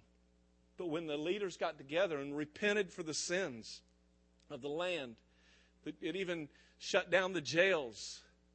That the farm industry began to blossom, and it was kind of interesting that they literally showed pictures in the videos of the vegetables and stuff that were grown there, and they were oversized. And it released blessings into the land. And in fact, we've done this many times in Dwelling Place. When we were coming together as Dwelling Place, I don't know if you remember the time that we were in the middle school. Before we bought this building, before we were even thinking about this building, one Sunday night we're having a Joel meeting, and God led us to start confessing for the sins for any judgments and unforgiveness that we had toward the churches where we had come from. And as we started repenting, interesting that night, as we started repenting of the sins of how we came out of churches, what provided for the foundation of this church, when we did that, it was interesting. The very next step was God gave us the doorway to buy this building. And that was interesting, the timing of that. I could tell y'all testimony after testimony that I've been involved in, like a church in Texas where God had us, we birthed it out of a church in the church that Paul and I would call City View Baptist Church, came out of another church called Wedgwood Baptist Church. God had us go to the other church and on a Sunday night and repent for pride and deal with things corporately as a group of people. So what you want to do is find out what the sin is, the person's with authority in it, you ask for forgiveness. Now, I'm going to get way ahead of myself on something. When you're dealing with a generational curse, which is a type of corporate stronghold, what can happen is, I'm going to just speak this real quick, is that the way you deal with it is just don't go start, I break this generational curse in the name of Jesus. You don't have that authority to just go breaking it. What I tell you will do is the blood of Jesus. And what releases the blood of Jesus? Confession and repentance. And you look in the Word of God and see that common denominator where confess. If we confess our sins, He's what? Faithful and just to what? Forgive us our sins. I'm speaking to believers in 1 John chapter 1, verse 9. Without the shedding of blood, there can be no remission of sin. So if you see sins forgiven, guess what? Blood of Jesus applied. Confession deals with it. Repent that your sins may be forgiven and times of refreshing may come from the presence of the Lord. Acts 3:19. So what was that? Oh, okay. We're dealing with some curses. What you want to do and what Daniel did and Nehemiah, and you'll see this in Scripture, what they would do is the first thing you do if you're dealing with sins up, like I'm dealing with the sins of the generations before me that they have established, and they're dead. They may be dead and gone. In fact, one of the phenomenal testimonies in this church was of a man who was in this church in their family. Very, if I mention a name, y'all would know him, very prominent. But every year this man dealt with depression, manic depression. A number of the years that hit him that he had to be sent off to not St. Albans, what's the one in the psych hospital in Salem? Lewis Gale. I mean, I visited him in Lewis Gale. And, you know, we prayed about things that we could really, all that what was doing. One day, Robert Mearns came to visit. And out of the whole sanctuary, Robert picks this guy out and says, I see in your family line there's a curse, there's a generational curse of witchcraft, like 3 generations back, that there was a witch, I can't remember the details of it, there was a witch in your family. And in that, I break that in the name of Jesus, and this brother agreed with him. And you know what? That brother does not deal with depression to this day. It's freed. But how you're dealing with it is, the first thing you want to do is deal, and this brother had to deal with this, you deal with sin, your sins in the likeness of the curse or the offense. Because what can happen is sins, this is dealing with, I'm getting over into generational curses, y'all. That's one of the types of 6 different types of strongholds. But we're dealing with corporate strongholds, and somebody asked a question. How do you deal with it? First thing you want to do is that you want to confess the sins that you've committed in the likeness of the curse. Like if there's a generational curse of sexual immorality on my family line, what I want to do is first deal with my junk. Daniel said he was confessing his sins and the sins of his people. That brings up the next thing. What you'll do is you confess your sins in the likeness of the curse or whatever the stronghold is, and then you confess the sins of your fathers. And that's what Daniel did. That's what Nehemiah did. They would confess their sins, and then they would confess the sins of the generations before them. And so, like, you know, Heavenly Father, forgive me for sexual immorality in my life. Heavenly Father, I forgive. Lord, I ask for forgiveness in Jesus' name for the sins of my forefathers. Then what you would do, once you have dealt with confession and repentance on your life and those of the forefathers, then you have the authority, whatever you loose on earth, it shall be, having already been loosed in heaven.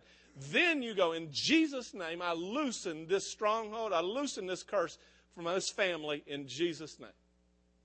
And you can loose, and then at that time pronounce a blessing over it. So, what you'll do is, in relationship to corporate strongholds, what you want to do is find the root, and then you want to deal with the root associated with it. If it's a sinful words, you deal with the words. If they're sinful actions, you deal with the actions. And I want to say this, y'all, and we'll get into this later on. Be specific. Be specific. Vague prayers do not have effect. If we confess our sins, He's faithful and just to forgive us. It doesn't say sin like condition of sin. It says if we confess our sins, He's faithful and just to forgive us. Well, I don't know how to did it, but I didn't get near where I was thinking I was going to get. But we didn't even get to individual strongholds, which we'll get into start tomorrow night. And then we got 6 different types of individual strongholds, which correlate over to corporate strongholds also. But let me just review this real quick that you know. Corporate strongholds can be established 2 ways. Sinful words, sinful actions. Under sinful words, you've got 2 ways. Words of a leader or corporate assent of a group.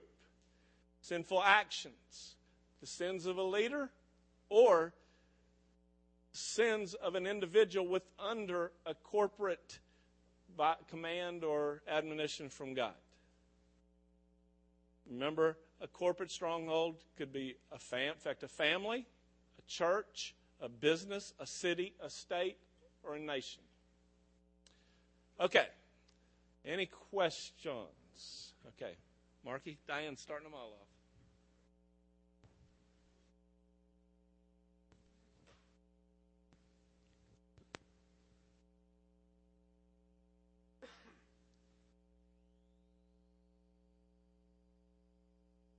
hear you. Okay. You said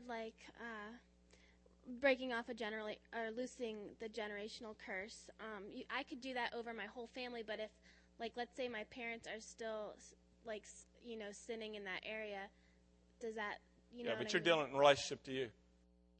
Okay. You cut it off from you. And see, very important thing is what you've done is, if you've asked for forgiveness in the likeness of you, you've cut it off. You prayed and you repented on their behalf. You've cut it off. Then they're dealing with it on their own, and you've cut it off. Make sure you repent it stuff. Okay. One of the most interesting things like this, I'm going to tell one of my wife, Paula. Paula's one of those people you don't wake up at night. She gets asleep and she's out. I don't know, Mike don't remember this happening, but when Mike lived with us, our house had some furnace problems, and we ended up living in the Best Western motel over in Radford for about 6 weeks, wasn't it? 2 months, 6 weeks. 6 weeks. We had 2 hotel rooms. You had, yeah. And here, Paula's sleeping in one bed with Michelle, and I'm sleeping in the other bed with Shay, and Mike was in another hotel room through the door. And I think Shay may end up sleeping over there with you some.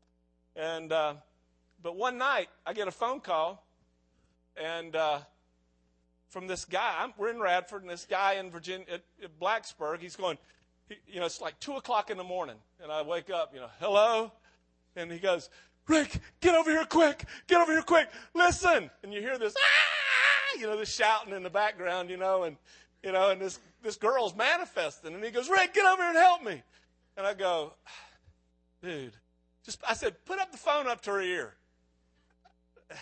and I start going, I go, in the name of Jesus, Lord, I just command the legal rights of the Spirit to be revealed in Jesus' name.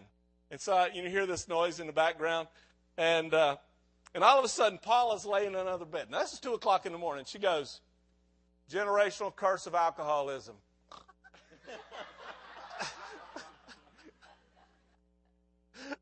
And I go, in Jesus' name, I command the spirit of alcoholism to come to attention. Wah! And I go, so what did I have her do? What had happened was, I had her confess of the sin, her participation in alcoholism, repent on behalf of her parents, and I go, in Jesus' name, I command the spirit to be gone. Just like that. And I go back to sleep. And so what happened, I don't know how to get in this. Oh, yeah, okay. But what happened was she cut it off, and she got set free. Now, that's gone to the extreme. Remember I said to you, just because you have a stronghold doesn't mean you have a spirit. But if you do have a spirit, you got a stronghold. And that was dealing with a corporate stronghold. So you can cut it off, Diane. Matt's got, well, okay. Then, sorry. Yeah, to what? Oh. Go ahead. We'll get you. To what extent can, say, parents in a household who maybe aren't welcoming the presence of God, to what extent can that cut it off from the children? And, say, for instance, a child is living in a house and the child is submitting to the parents and obeying the parents. To what extent can the parents basically, regulating the flow of God into the house affect the child's relationship with God? They can affect it a lot. One way they can enhance it, but they can hinder it. But the cool thing is, if that child enters a church and they operate in principles in relationship, the covering of the church, while at the same time submitting to the authority of their parents, they can have an effect on their parents, and they can grow mightily. What if the parents don't let the child go to church? Well, that's a whole other issue, that you pray that God will change the parent's heart. I'll give you an example of that. There was a girl, this was Allison, that doesn't happen to Allison. But there was a girl that was an Eagles mess with us that her mom, she got accepted. She accepted Jesus, her Lord and Savior. She was out of a traditional denominational background. She accepted Jesus. She's reading through Scripture. She's going where she sees to believe and be baptized. She wanted to get water baptized. So she came to me and says, I want to get water baptized. And I said, well, it'd be a cool thing that you need to talk to your mom. Well, her mom says, under no Under no circumstances will you get water baptized. So she comes to me and she says, my parents won't let me get baptized. And I said, I want you to go to, what you want to do is submit to your parents. Because what does it say in 1 Peter chapter 3, verse 1? It says, wives, submit to your husbands, even if they're disobedient to the word, that they may be won by the behavior of their wives. And so what happened was, you try to take that principle. And I'm going to tell you this has happened more than once.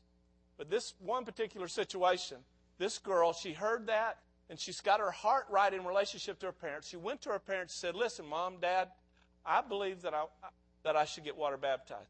But if you don't want me to get water baptized, I will not get baptized now. I will submit to you. And with a pure heart. The interesting thing that happened was, that night, that girl's mom had a dream from the Lord laying out the doctrine of water baptism. I mean, massive revelation, where the mom the next morning came to the young girl and said, listen, you need to get water baptized, and here's why. And when the girl told me the things that the Lord showed the mom, I'm going, dude, that is big. And y'all, I can tell you testimonies. In fact, we'd had college students when I was in the campus ministry, where students would come to me, and we had this wild-eyed Holy Ghost campus ministry, and we were kind of on the edge. People thought we were cults at the beginning, we're getting people crazily messed up on Jesus. And but parents would go, listen, we don't want you to go to that campus meeting. And they would come to me and say, listen, Rick, Mom and Dad want me to come to the Bible study. And I would go, you don't come. You submit to your parents. And you know what would happen? Every time we did that, God would minister to the parents. That where the parents' heart would change. So what can happen is the kids submitting under authority can cause massive effects in the parents. I can tell you testimonies of kids, the kids submitting to the Lord and working with the Lord caused parents to be saved. One of my best friends, a guy named Jerry Reardon, got saved because of the testimony of his son going to church, and his dad made fun of him about going to church early days. Now Jerry's a deacon in a church. So powerful when you loosen the power of God in the principles of submission. Matt, you had one. Yeah, Jennifer in Manassas wants to know, how do you determine if a corporate stronghold is from an individual Glory or to God. corporate? Is that Jennifer Timmons? It is. The testimony that I just shared you was Jennifer. Wow. Tell her I love her. Rick she is loves awesome. You, Jennifer. She's online. You just did. Her question is, how do you determine if a corporate stronghold is from an individual or corporate? And what key questions do you ask to get to the root? Wow. How can you tell whether a stronghold you're dealing with is individual or corporate? Or specifically, if the corporate stronghold is from an individual action or from the corporate action? How can you tell the difference? One is once you start dealing with, there's a couple ways. One is, do you see the same, you see the sin or the effect repeated from generation to generation? That'll give you a clue that we're dealing with a corporate stronghold, not generation or more than one person. So let me put it that way. If it's a corporate stronghold like in DP, if more than one person's dealing with an issue, guess what? Most likely it's a corporate stronghold. In fact, I'll say this to y'all. Sometime what will happen is we'll see circumstances going on in the body, and we'll go, uh-oh, we got a problem. I know one time in DP, we had a prophetic word, and we were seeing the spirit of, what was it? What's the brother, not the son of Absalom spirit. We saw an Absalom spirit manifested in DP and a number of people in the body. And we're seeing it more than one place. And the crazy thing was, you know where the Absalom spirit was beginning? With us. In the leadership. And there was ways that we would open the doorway. So to answer the question, one of the ways you can tell if it's a corporate stronghold is within the group, you see the repeating of the sin. And just since we're in the line, when you're dealing with generational curse, which would be a corporate stronghold, if it's repeating from generation to generation. And so that's the things that you would look for, is to tell whether it's corporate or individual. Like if all of a sudden I'm dealing with a particular sin in the eldership, and it ain't going to do me no good to go, oh, man, this is a corporate stronghold, if I'm the only one dealing with it. It's my issue. So that's the one way you would look on that and see that. Okay, back there. Regarding corporate strongholds, if you, in being developed through the shedding of innocent blood, how would we as a nation begin to repent for abortion? Very carefully. I'll be honest with you, that's one that we've considered a lot, and that's what happens like at the call, where we went and participated in Washington, D.C., where there was a lot of repentance for abortion. One of my convictions is that the women who've had abortions have the authority to ask for forgiveness for abortion on the behalf of the nation. They ask forgiveness in light of their sin, receive forgiveness for themselves, and then stand in the gap and ask for forgiveness. So, Matt, and then we'll do another one. Caleb? Okay, Matt? Billy Ray in Big Stone Gap wants to ask, if you're not walking in your gift, do you have a stronghold? Maybe, maybe not.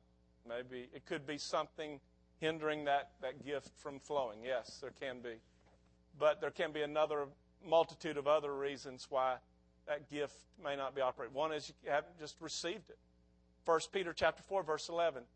Employ the gift you have. As each one of you has received a gift, employ it, serving one another. So there is a facet of just receiving it. And there can be a bunch of other different reasons why you're not walking in that gift. But yes, there can be a stronghold. If leaders are not releasing it. I'll be honest with y'all, we just dealt with last Joel meeting. We attempted to deal with a corporate stronghold in relationship to women in ministry. I don't know if y'all remember me standing up and repenting on behalf of the foundation or leadership of Dwelling Place that how we did not involve women in ministry in the beginning.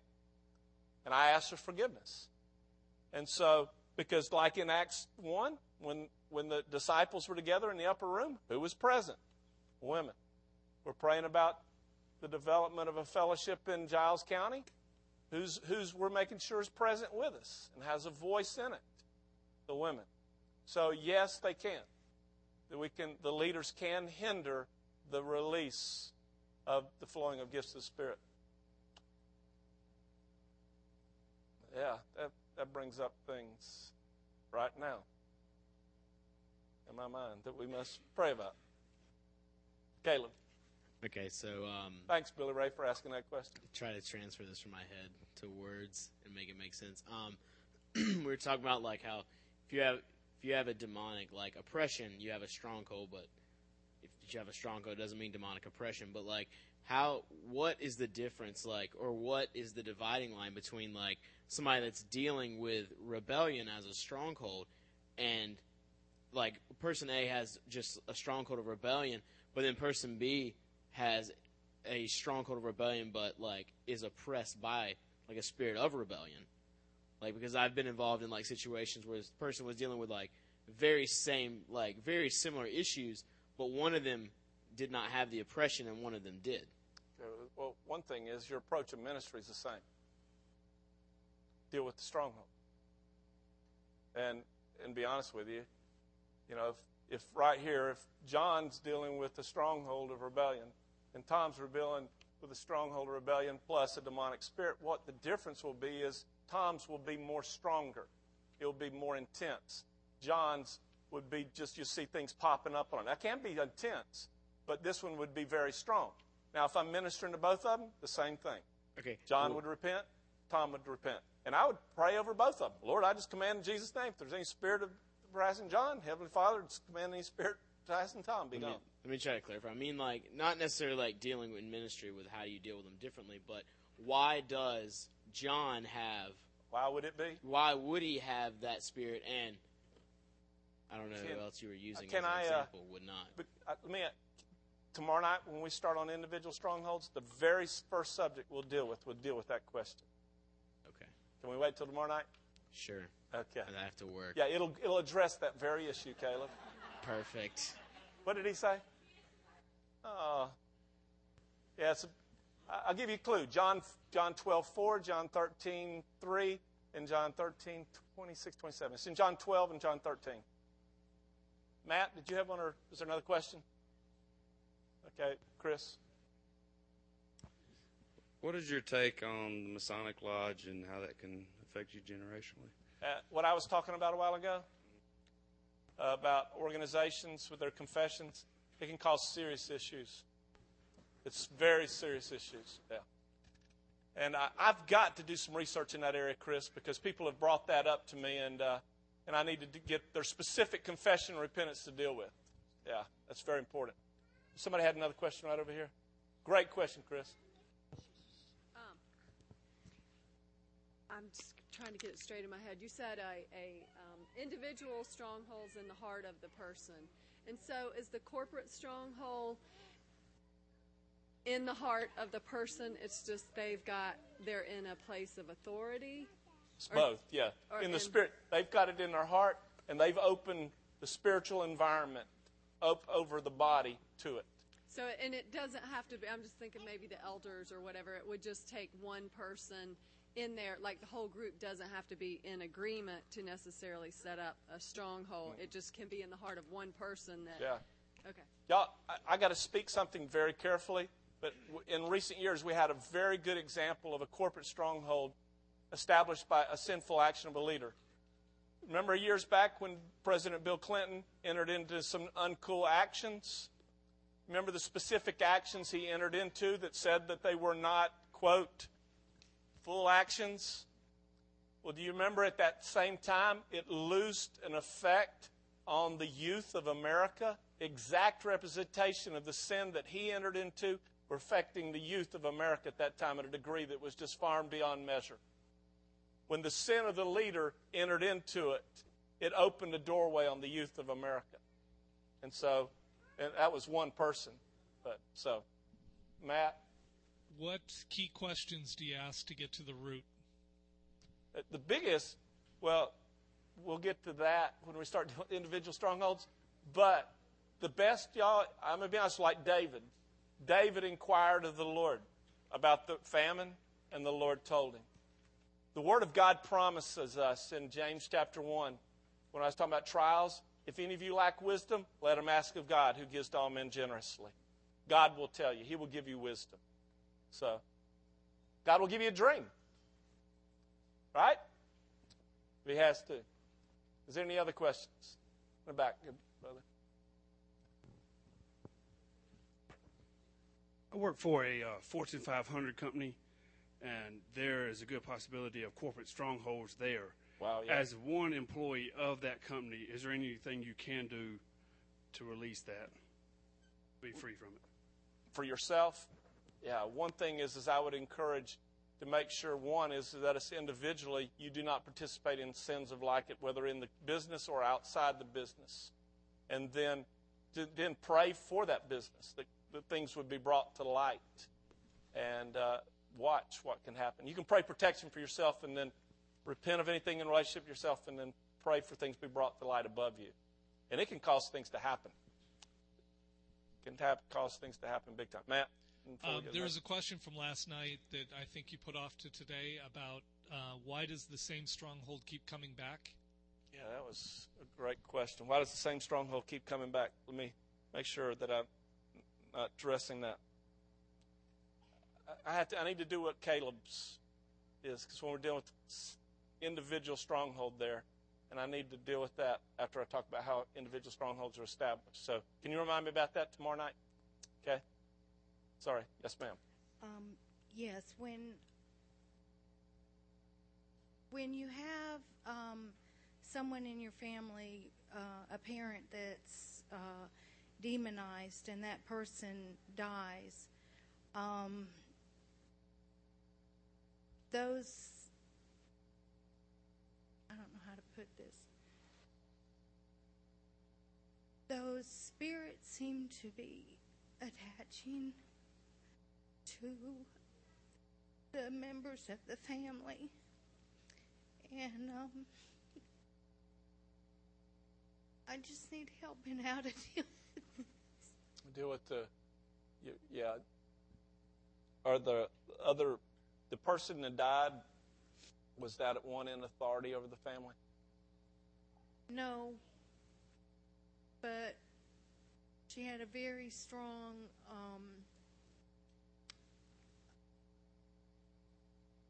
she gained control that she didn't have through manipulation and a very strong spirit of Jezebel, and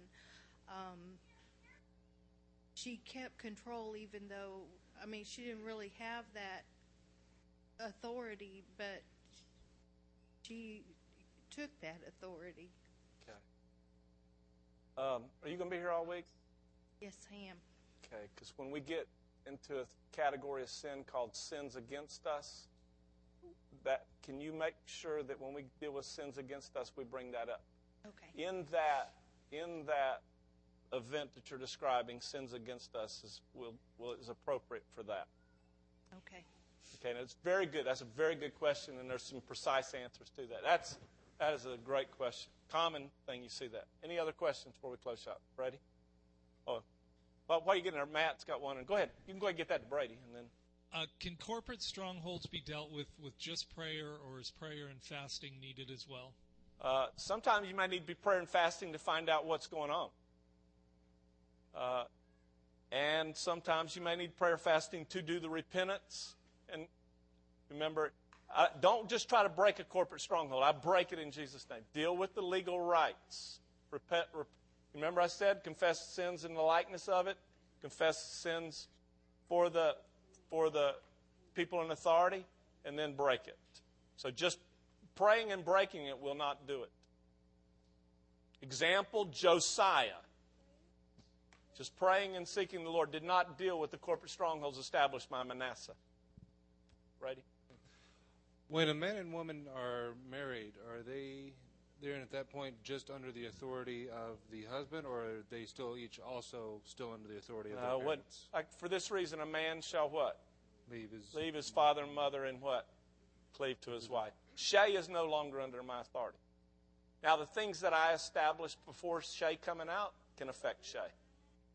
But if I enter anything now, no, it don't have an effect, Shay, unless he deals with particular sins against us. And we'll talk about those a little later when we talk about that. But, no, you're not. And one other question. So like the corporate strongholds as they relate to business. Spectrum of authority in that as well. Is there different tiers of that in that, or is there just kind of whoever's the top level authority? Could be. Yeah, it'd be or is it just wherever there's authority? Like, if somebody is, whatever level of management has some level of authority, they take care of their own strongholds that are corporate and below, and then whatever's above can be affected upwards, but as far as any level of responsibility towards that. When I was in a convenience store business, we had 18 convenience stores. What store managers could open up in one store did not affect the whole corporation unless we allowed certain things to happen to repeat in other places. So one store manager would affect one store. So couldn't affect any of the others unless we opened the doorways. Good question. But tomorrow night, is that we through? Good. Not good. I mean, not good. We're like good, but it's a blessing to be here. It's a blessing. Can we close off tonight praying for Minnie? Has anybody got a report on Minnie? Tulia? We haven't heard anything. So, y'all just be careful going home tonight. Thank the Lord that the roads are clearer than they were last night. And we'll pray that God will bring things up, bring things to light, things that we can deal with. One of the things I want to ask for forgiveness for, we're missing the opportunity to break up into small groups and pray for things. Hopefully, as we go closer that we'll order the time. I just communicate to the people that are online. Take advantage of those times that if you're with groups of people to pray in small groups to deal with issues. Don't just hear this information, y'all, and sit on it. Deal with it. Get somebody to agree with you. And so husbands and wives, if anything brought to light tonight, pray about it and deal with it. So, Tom, man, will you close us?